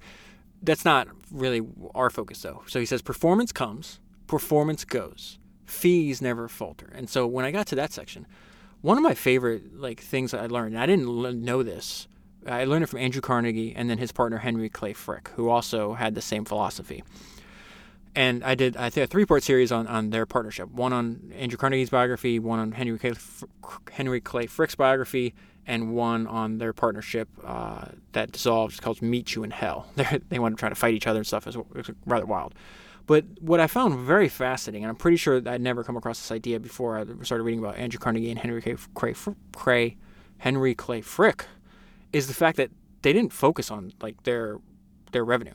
They focused on their costs. So they had a simple formula: cut the prices, scoop the market, watch the costs, and the profits will take care of themselves. So in those 3 books, over and over again, there's gentlemen, watch your costs. That's how they're talking to their managers of their business and everything else. And their point was that the savings that you get in costs, they compound forever. But your revenue is going to jiggle. It's going to go up and down and up. And so pay attention to your cost. And then, those are some of the first books. I read that rather early on in the history of founders, and I realized this is very common. Something these entrepreneurs preached and focused on that maybe other people don't. They always think, okay, just focus on revenue. So they would talk about watching their costs, and really the difference between it's why history's greatest entrepreneurs watch their costs. It's the difference between a James J. Hill and a Henry Villard. And I learned about James J. Hill because Charlie Munger and Warren Buffett always talk about in their shareholder letters and the like, operators of businesses and founders who they admire. And I've learned, I've done, probably 10 or 10 podcasts on people that I learned about from them. And one of them was this guy named James J. Hill. You can find, I read his biography. It's called Empire Builder of the Northwest. And so he got really rich building railroads. And so there's a quote from that book I want to bring to your attention because it compares and contrasts James J. Hill, who was obsessed with watching his cost. He was on the front lines. He led from the front. All the same ideas and traits that we talk about over and over again, this guy possessed. And then his competitor possessed none of them. And so he winds up kicking this guy's ass up and down the court. And he says many observers would later compare Hill with Villard. The comparison was inevitable. While Hill was building carefully and checking his costs minutely, Villard built in ignorance of costs. Like other transcontinental plungers, Villard did in fact build rapidly and poorly. And like the pioneering Union Pacific, Central Pacific, much of his main line, so much of Villard's main line, what he was working on, would later have to be torn up and rebuilt. He had rushed to get the massive land grants and to secure his West Coast investments. Amid mounting deficits and acrimony, Villard was then forced to resign from the presidency of his line. And if I remember correctly, I'm pretty sure James J. Hill was the only entrepreneur who was able to build a profitable railroad without subsidies. And so again, it just ties back to what Warren was saying. Performance goes, performance comes, performance goes. Fees never falter. Revenue comes, revenue goes, costs are forever is the way you think about that. History's greatest entrepreneurs watch their costs. So then he brings up Ben Graham and reading The Intelligent Investor over and over again. Just one line here for you, and I want to bring it to your attention because this is my goal for founders. This is why I work on it every single day. It says, Warren says, picking up Ben's book was one of the luckiest moments of my life. I would like when people discover founders and they start listening and applying these lessons, say it was one of the luckiest moments of their life. That's my goal. Okay, so it says, now we're moving on. There's 2 notes I left myself on this page. Never stop trying to widen your business's moat. And then Larry Ellison's quote on deception of the mind. All right, so it says, I asked the managers of our businesses to unendingly focus on moat widening opportunities. And they find many, and they find many that make economic sense. But sometimes our managers misfire. The usual cause of failure is that they start with the answer. So this is really about how we're prone to trick ourselves. This is the whole point of this section, okay? The usual cause of failure is that they start with the answer they want and then work backwards to find supporting rationale. Of course, the process is subconscious. That's what makes it so dangerous. Your chairman is not free of this sin. In Berkshire's 1986 report, I described how 20 years of management effort and capital improvements in our original textile business were an exercise in futility. I wanted the business to succeed and wished my way into a series of bad decisions. I even bought another New England textile company. But wishing makes dreams come true only in Disney movies. It is poison in business. And so I like the fact that he says, this is a phenomenon. It's subconscious. It's repeatable. I am prone to it. Smart people are prone to it.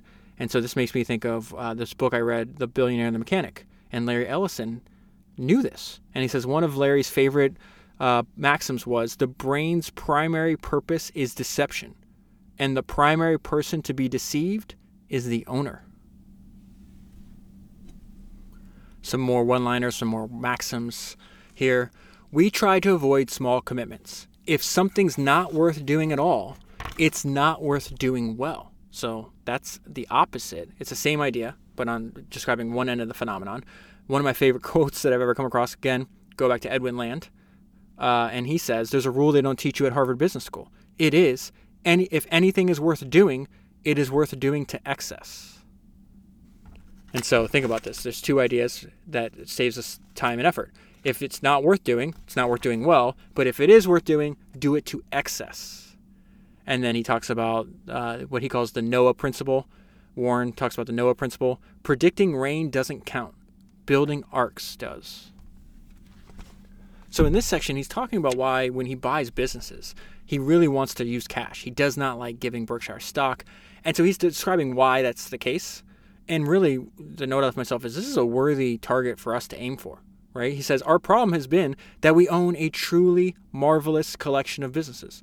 So for our sake, like maybe you want to build a conglomerate, maybe you want to have a bunch of businesses, whatever the case is, but even if you have one, our problem has been that we own a true, what if that statement is, we own a truly marvelous business? That's the holy grail for founders.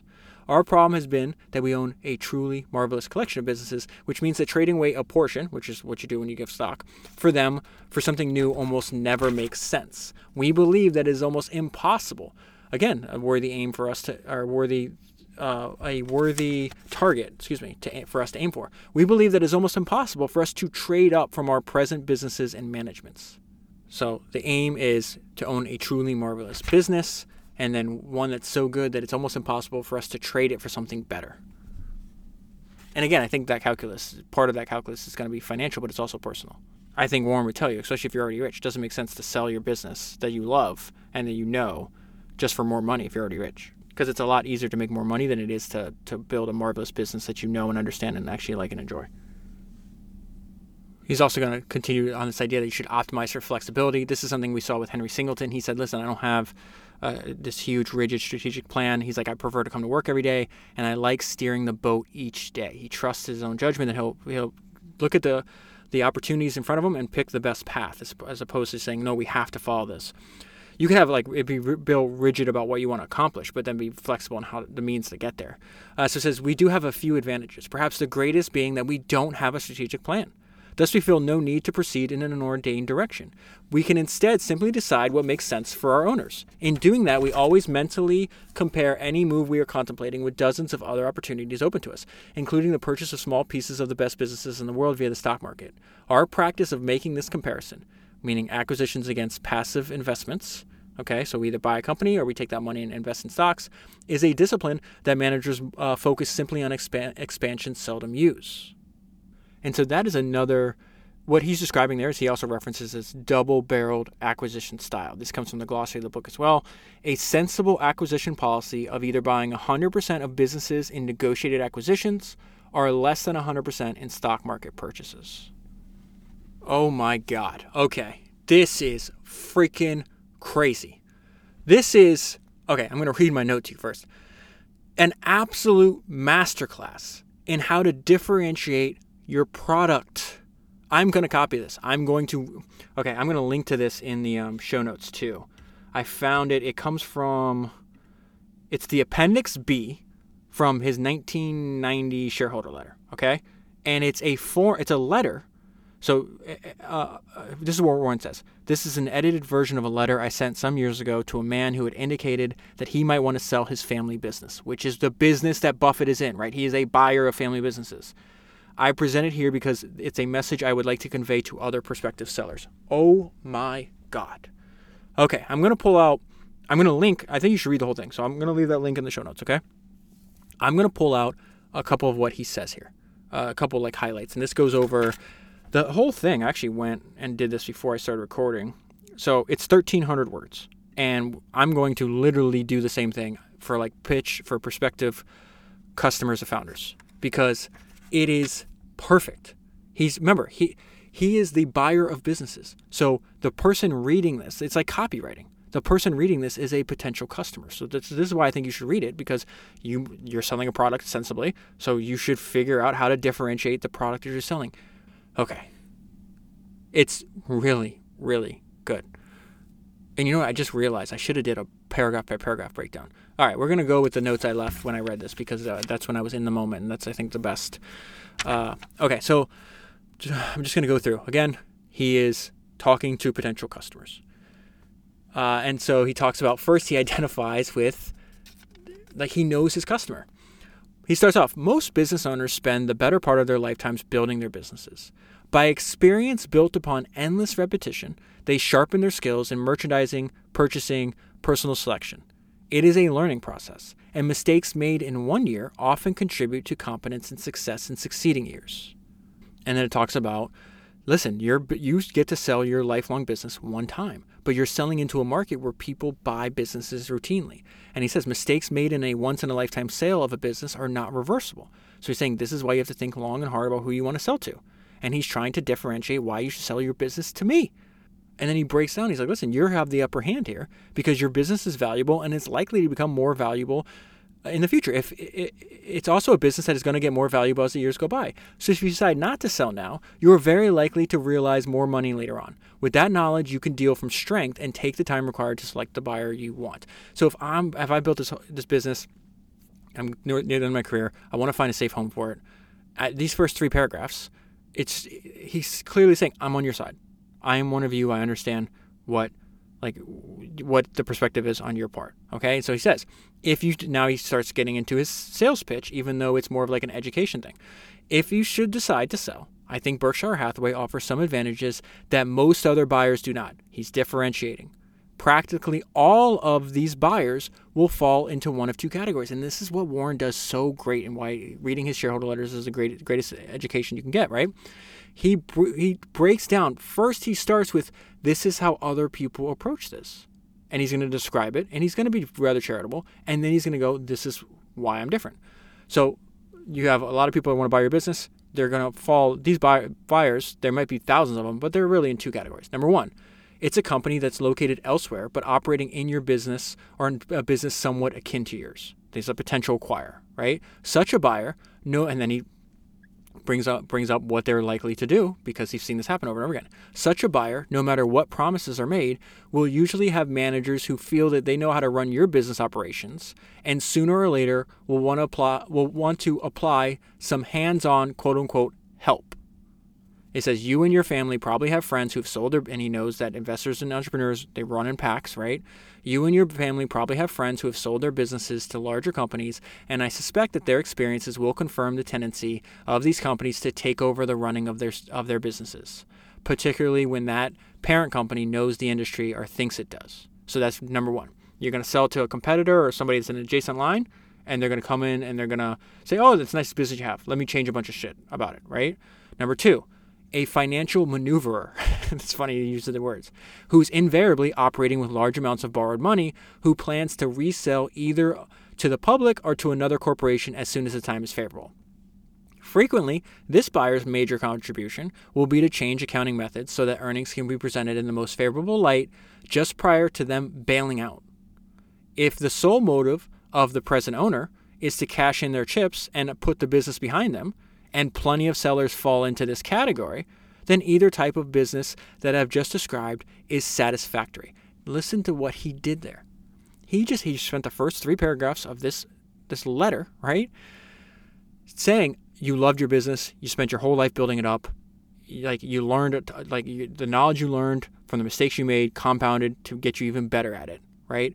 You're not that person. He would not be talking to me if you were that person. And he's saying, listen, a lot of people, they build businesses, they just want to forget about it. They want the money and forget about it, and they want to move on. That's fine. Nothing wrong with that. And there's plenty of people that do that. And if you're that person, then go pick option 1 or option 2, right? And he says you'll be completely satisfactory. But he knows that the person he's writing this letter to is not that person. So then he goes into his pitch.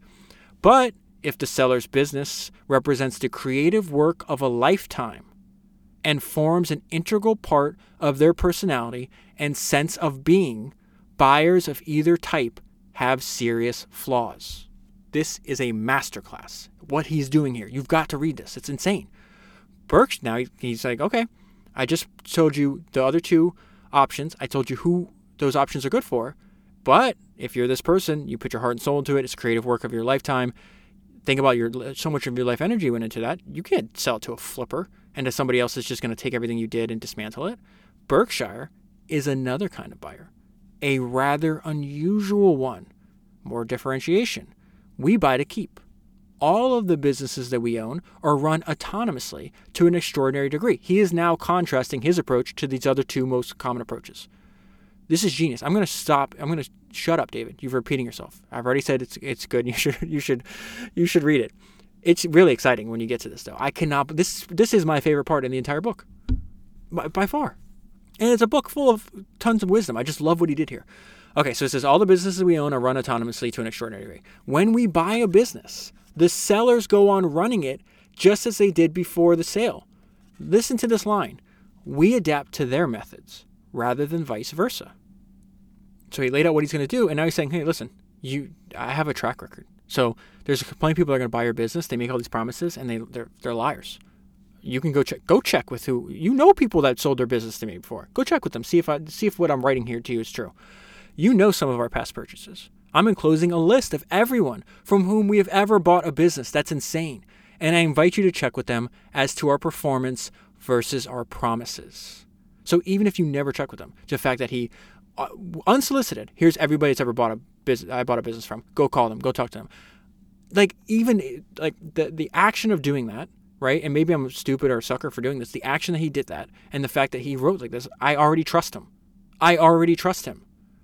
I'm going to skip over a couple things. It has to do with wanting you to maintain this is where back when he used to, he might still do this, but he wanted you to have at least 20% in the business, whatever the case is. But he says, and then keep it simple. This is something I jotted down in the margin. If you should decide to do business with Berkshire, we would pay in cash.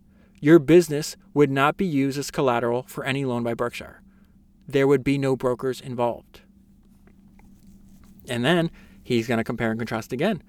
There's a lot of deal-making teams that they agree on terms and they send it off to somebody else to finish the deal. He's like, no, you deal with me. You know me. We're going to keep it simple and you're going to deal with me. And finally, you would know exactly with whom you were dealing. You would not have one executive negotiate the deal only to have someone else in charge a few years later, or have the president regretfully tell you that his board of directors required this change or that change. And then he's going to close him here. I will not pester you. If you have any possible interest in selling, I would appreciate your call. I would be extraordinarily proud to have Berkshire, along with the key members of your family, own, and then he leaves because he wrote this letter to somebody, what the name of the business is blank, so I don't know what that is. He left it blank. So we'd be very proud. He's like, listen, I'm not going to bother you. You want to sell? Let's get it done. Just give me a call. And I'd be very proud to be partners with your family. Again, this is so good. I believe we would do very well financially. And I believe you would have just as much fun running the business over the next 20 years as you've had during the past 20. Sincerely, Warren E. Buffett. I'm blown away. I'm blown away by that. That was one of the most convincing sales pitches. And you really, it's not, it's not laying it on thick. He's just communicating. Like, you have a business to sell, I buy businesses. This is what I can offer you that other people can't. And again, those are the very best, the best products in the world are differentiated. You cannot get them anywhere else. So I will link that below. It's available on Berkshire's website. And you can see all the letters individually. So you just go to berkshirehathaway.com/letters and then / whatever year. So that's 1990. You have to scroll all the way down to the very bottom, but I'll leave the link in the show notes. I think it's 13. Let's see. Did I get that right? It is 1,300 words, estimated reading time of less than 5 minutes. Okay, this is one of my favorite Charlie Munger stories. I've told it over and over again. I got to tell it again because I love this guy. Here's one story I can't resist relating. In 1985, a major investment banking house undertook to sell Scott Fetzer, which is this giant business they wound up buying, offering it widely but with no success. Upon reading of the strikeout, I wrote Ralph Shea, Scott Fetzer's CEO, expressing an interest in buying the business. I had never met Ralph, but within a week we had a deal. Unfortunately, Scott Fetzer's letter of engagement with the banking firm provided it a $2.5 million fee upon sale, even if it had nothing to do with finding the buyer. So they did this deal independent of the people he hired. Scott Fetzer still has to pay $2.5 million, even though they didn't find the buyer. I guess the lead baker felt he should do something for his money. So he graciously offered us a copy of the book on Scott Fetzer that his firm had prepared. With his customary tack, Charlie responded, "I'll pay $2.5 million not to read it." Another amazing testament to the teacher, the absolutely amazing teacher that Warren Buffett is the fact even in sections that are rather boring to me, like taxation, he can still find interesting little paragraphs. And this is why in the future I'm still going to reread, probably do it in like a year, maybe 6 months. I don't know when, but maybe I'll do it every 2 years, something like that. You just have to remind me in the future. Like, I'm just going to go back and I'm going to reread Warren's shareholder letters. I'm going to take a lot more time. I'm not going to try to record that all in one sitting. That was a bad idea on my part. But I'm just going to pull out, it's not about the finances. Like, I don't have to go about percentages or dollar invested now is this much now. You know that they have the greatest investment record in human civilization history, right? But it's these lessons about like us as humans, knowing he demonstrates a fundamental understanding of human nature. It's like, this is an example. This is in taxation. And really it's just about, we know what will increase human happiness and enjoyment of life and what won't. And yet we chase things that we know don't. And we make this mistake over and over again. We've got to learn from the experience of other people. We have to. Now, we would rather stay put, even if it means slightly lower returns. One reason is simple. We have found splendid business relationships to be so rare and so enjoyable that we want to retain all that we develop. This decision is particularly easy for us because we feel that these relationships will produce good, though perhaps not optimal, financial results. Considering that, we think it makes little sense for us to give up time with people we know to be interesting and admirable for time with others we do not know and who are likely to have human qualities far closer to average. So it's like, we've already identified exceptional people. They're smart, they're driven, they're interesting. These are the people you want to talk to. And I'm saying that from own personal experience because Founders has acted like this magnet. I constantly get emails and messages from really smart, interesting people. The time it would take for me to find these people on my own just in random occurrences throughout life, it would be impossible, right? But really what he's saying here, like the reason I said this demonstrates a fundamental understanding of human nature, it's we know for a fact, the relationships you have with other people affect your happiness and your enjoyment of life. That is a fact. Even like, I'm rather introverted. And even for an introverted person, the relationships I have, like I have, some friends, I have like a group of maybe like, let's say 10, maybe like I'd have to count like 10 people that I've been friends with for over 20 years. Their relationships are extremely important to me. The relationships I have with my family, extremely important to me. I am not unique in that at all. We are inherently social creatures. The people we have around us, the people we live with, the relationship we have, the friendships, the people we have to see at work or at school or the case, it's important to filter these people, to make sure because they're going to affect your life. So the point is like so we know it's a fact that the relationships you have with other people affect your happiness and enjoyment of life. Chasing a few more dollars, which is what he just said, these relationships produce good, though perhaps not optimal financial results, right? Chasing a few more dollars, especially after you're already rich, will not affect your happiness. So this, to me, is so clearly the wise choice. It makes little sense for us to give up time with people we know to be interesting and admirable for time with others we do not know who are likely to have human qualities far closer to average. We have found splendid business relationships to be so rare and so enjoyable that we want to retain all we develop. I feel that is that's true for me. I bet you it's true for you. If you ask yourself, do I want to have splendid relationships that like really splendid relationships are rare, right? And so I know they're rare and I enjoy the ones I have. I want to keep the ones I have. We want to retain all we develop. And this is true for personal too, because if you go and see, like, there's like people that interview people in nursing homes or right before they're going to die, like one regret on, deathbed regret, if you can think about it that way, that happens over and over again, is like, I wish I kept in touch with my friends. And so there was something in one of the books I read, I can't remember this, I did this like recently, like a month ago or something like that. And so, you get older, you're busy with work, you're busy, especially when you have family, you have kids, like you have very limited time. And in my case, like usually your friends are spread out throughout the country, sometimes the world. And so I read something in one of the books, I can't remember what it was at the top of my mind at the moment, but I was like, it just made me realize, man, relationships are important. Like you got to make that a priority. And so I literally went down in this group of friends, the people I love, and I did it for my family members too, like my brother, my sister, my dad, everybody like that. And I literally just called them. And the ones I picked up, I was like, hey, I'm just calling to tell you that you're important to me and that I love you. And I know we're busy, but that'll never change. And then literally 30 seconds, I'm like, all right, man, I got to go. And the ones that didn't pick up, I left voicemails. And they would listen to voicemails, and I don't usually leave voicemails ever. And they're just like, that. And so 30 seconds to a minute on the phone, like, I can't tell you the impact. Like, I was hearing about that days later. Like, hey, I really appreciate you doing that. Like, you taking the time or whatever the case is. Because, like, so many people have troubles, even your closest friends and family members. They have troubles they're not telling you about. And just the fact that they know, hey, I'm thinking about you. You're an important person in my life, and I got your back no matter what. Try it. Pick whoever it is. I promise you're going to have responses. They're like, I cannot believe you did that. Thank you so much. Whatever the case is. And it's not, I didn't do that for that, but I wanted the people to know. I'm sure it had something to do with the biography of somebody like regretting, so not doing that. That's usually what I would imagine that's what spawned the thought. I can't remember. I can't believe I can't remember what made me think about this. But the point is, it's just like, even for like introverted type A people that chase achievement, except for a small percentage that are sociopaths, like human relations are important to even those people. And I know because I'm one of those people. So like, it's just, I love the fact that Warren, like, he's writing this in a letter to shareholders, the people that hire him to make him more money. And he's saying, I'm going to make some decisions, and I hope you support me in this, that will not increase my returns, but will increase my enjoyment of life.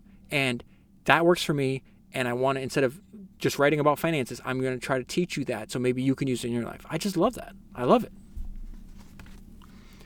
So then he has an entire section on history, which I found interesting, and he talks about the fact that we are all benefiting.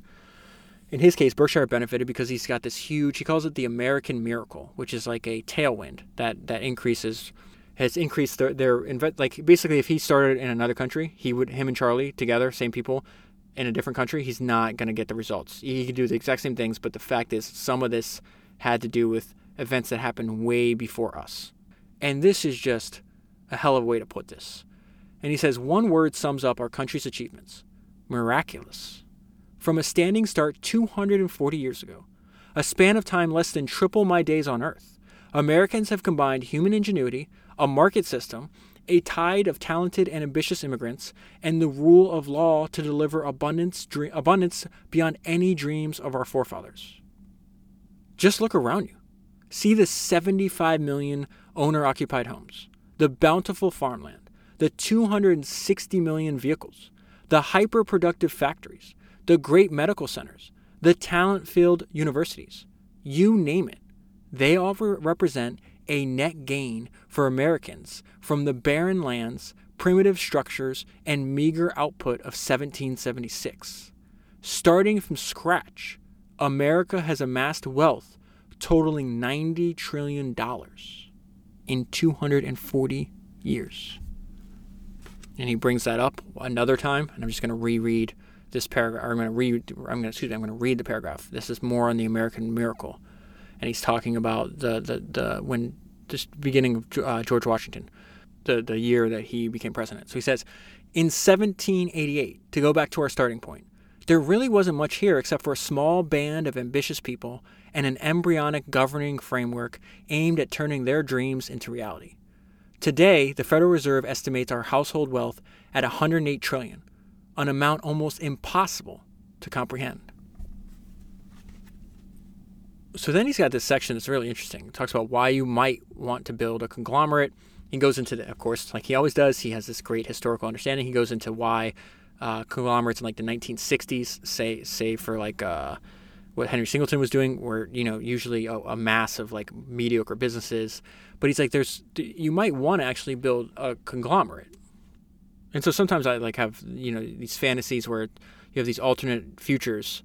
And I see some people that are applying like Buffett and Munger's ideas to like the like software businesses or like just, technology in general. I'm like, wow, that's kind of cool. You have a collection of high margin businesses that you keep adding to that throw off cash, and you buy more, and you're kind of like, you're basically running Buffett's playbook, but now. And first of all, I hope I do Founders for the rest of my life. But if I didn't, this is I don't know, just an interesting path. Anyways, I'm just bringing this to your attention because he writes out, he's like, well, here's why you might want to conglomerate. And this is from somebody that built one of the most successful conglomerate of all time. So let's see what he has to say about that, why he chose this structure. So what do Charlie and I find so attractive about Berkshire's conglomerate structure?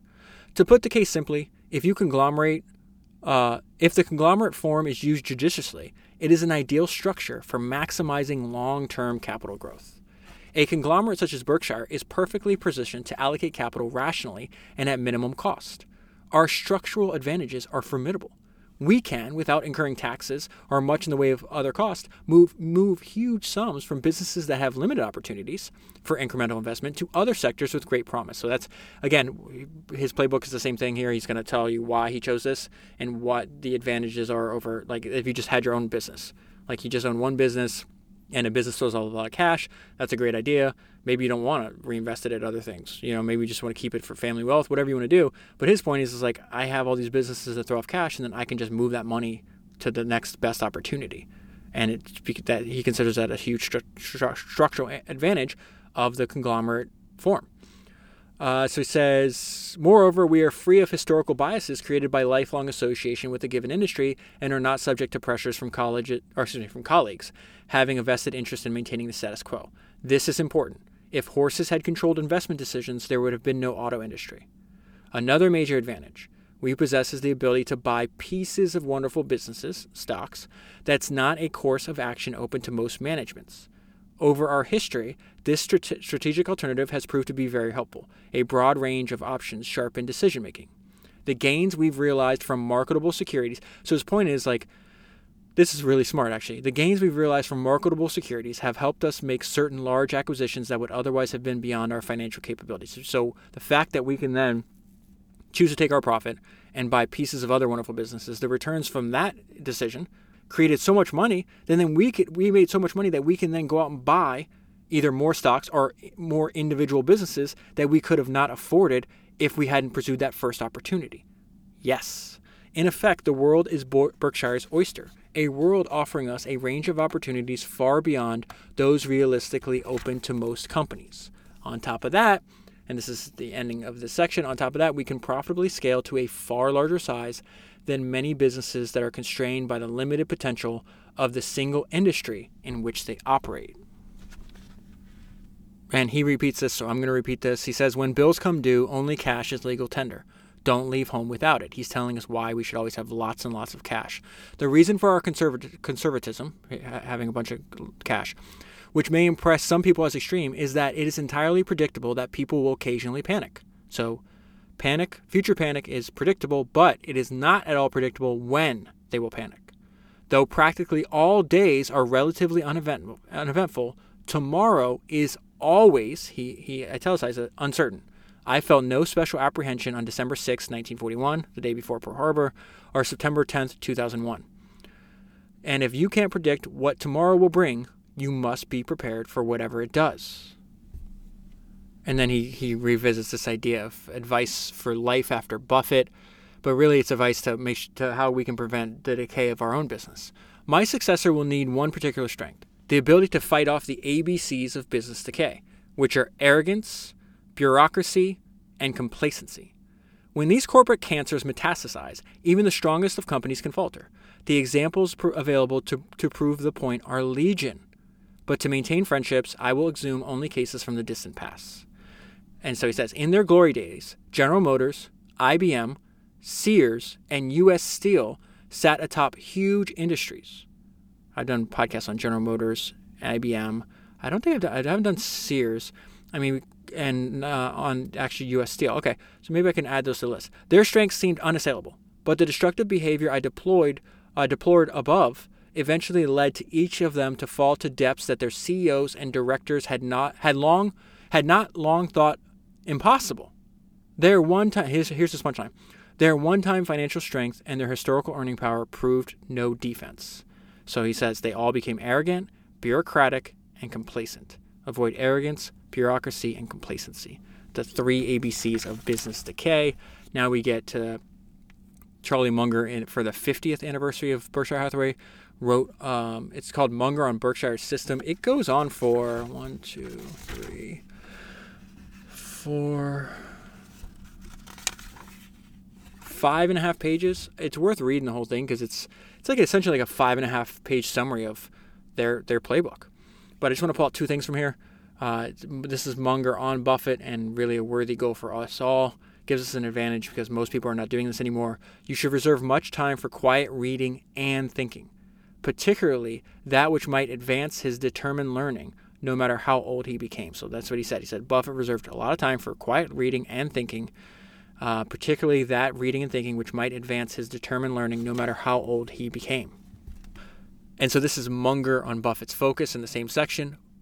Buffett's decision to limit his activities to a few kinds and to maximize his attention to them and to keep doing so for 50 years was a lollapalooza. Buffett was in effect using the winning method of the famous basketball coach John Wooden, who won most regularly after he learned to assign virtually all playing time to his 7 best players. That way, opponents always face his best players instead of his second best. And with the extra playing time, the best players improved more than normal. I have a biography. There's been 2 books recommended to me by listeners about John Wooden I'll get to in the future. Buffett much out-Woodened Wooden, because in his case, the exercise of skill was concentrated in one person, not 7.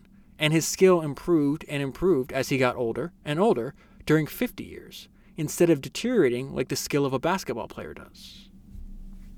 And then Munger gives us a simple idea to copy. Consider whether Berkshire's great results over the last 50 years have implications that may prove useful elsewhere. The answer is plainly yes. Avoiding bureaucracy and relying much on one thoughtful leader for a long, long time as he kept improving and brought in more people like himself. And then he ends with the succession plan, and he says, lest we end on a morbid note, I also want to assure you that I have never felt better. I love running Berkshire. And if enjoying life promotes longevity, Methuselah's record is in jeopardy. According to the Bible, Methuselah lived for 969 years.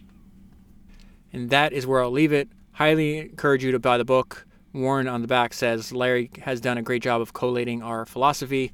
I will leave a link in the show notes. If you buy the book using the link, you'll be supporting the podcast at the same time. I will also leave a link, as always, if you're interested in buying a gift subscription to Founders for a friend, family, coworker. That link that is down below. That is 227 books down, 1,000 to go, and I'll talk to you again soon.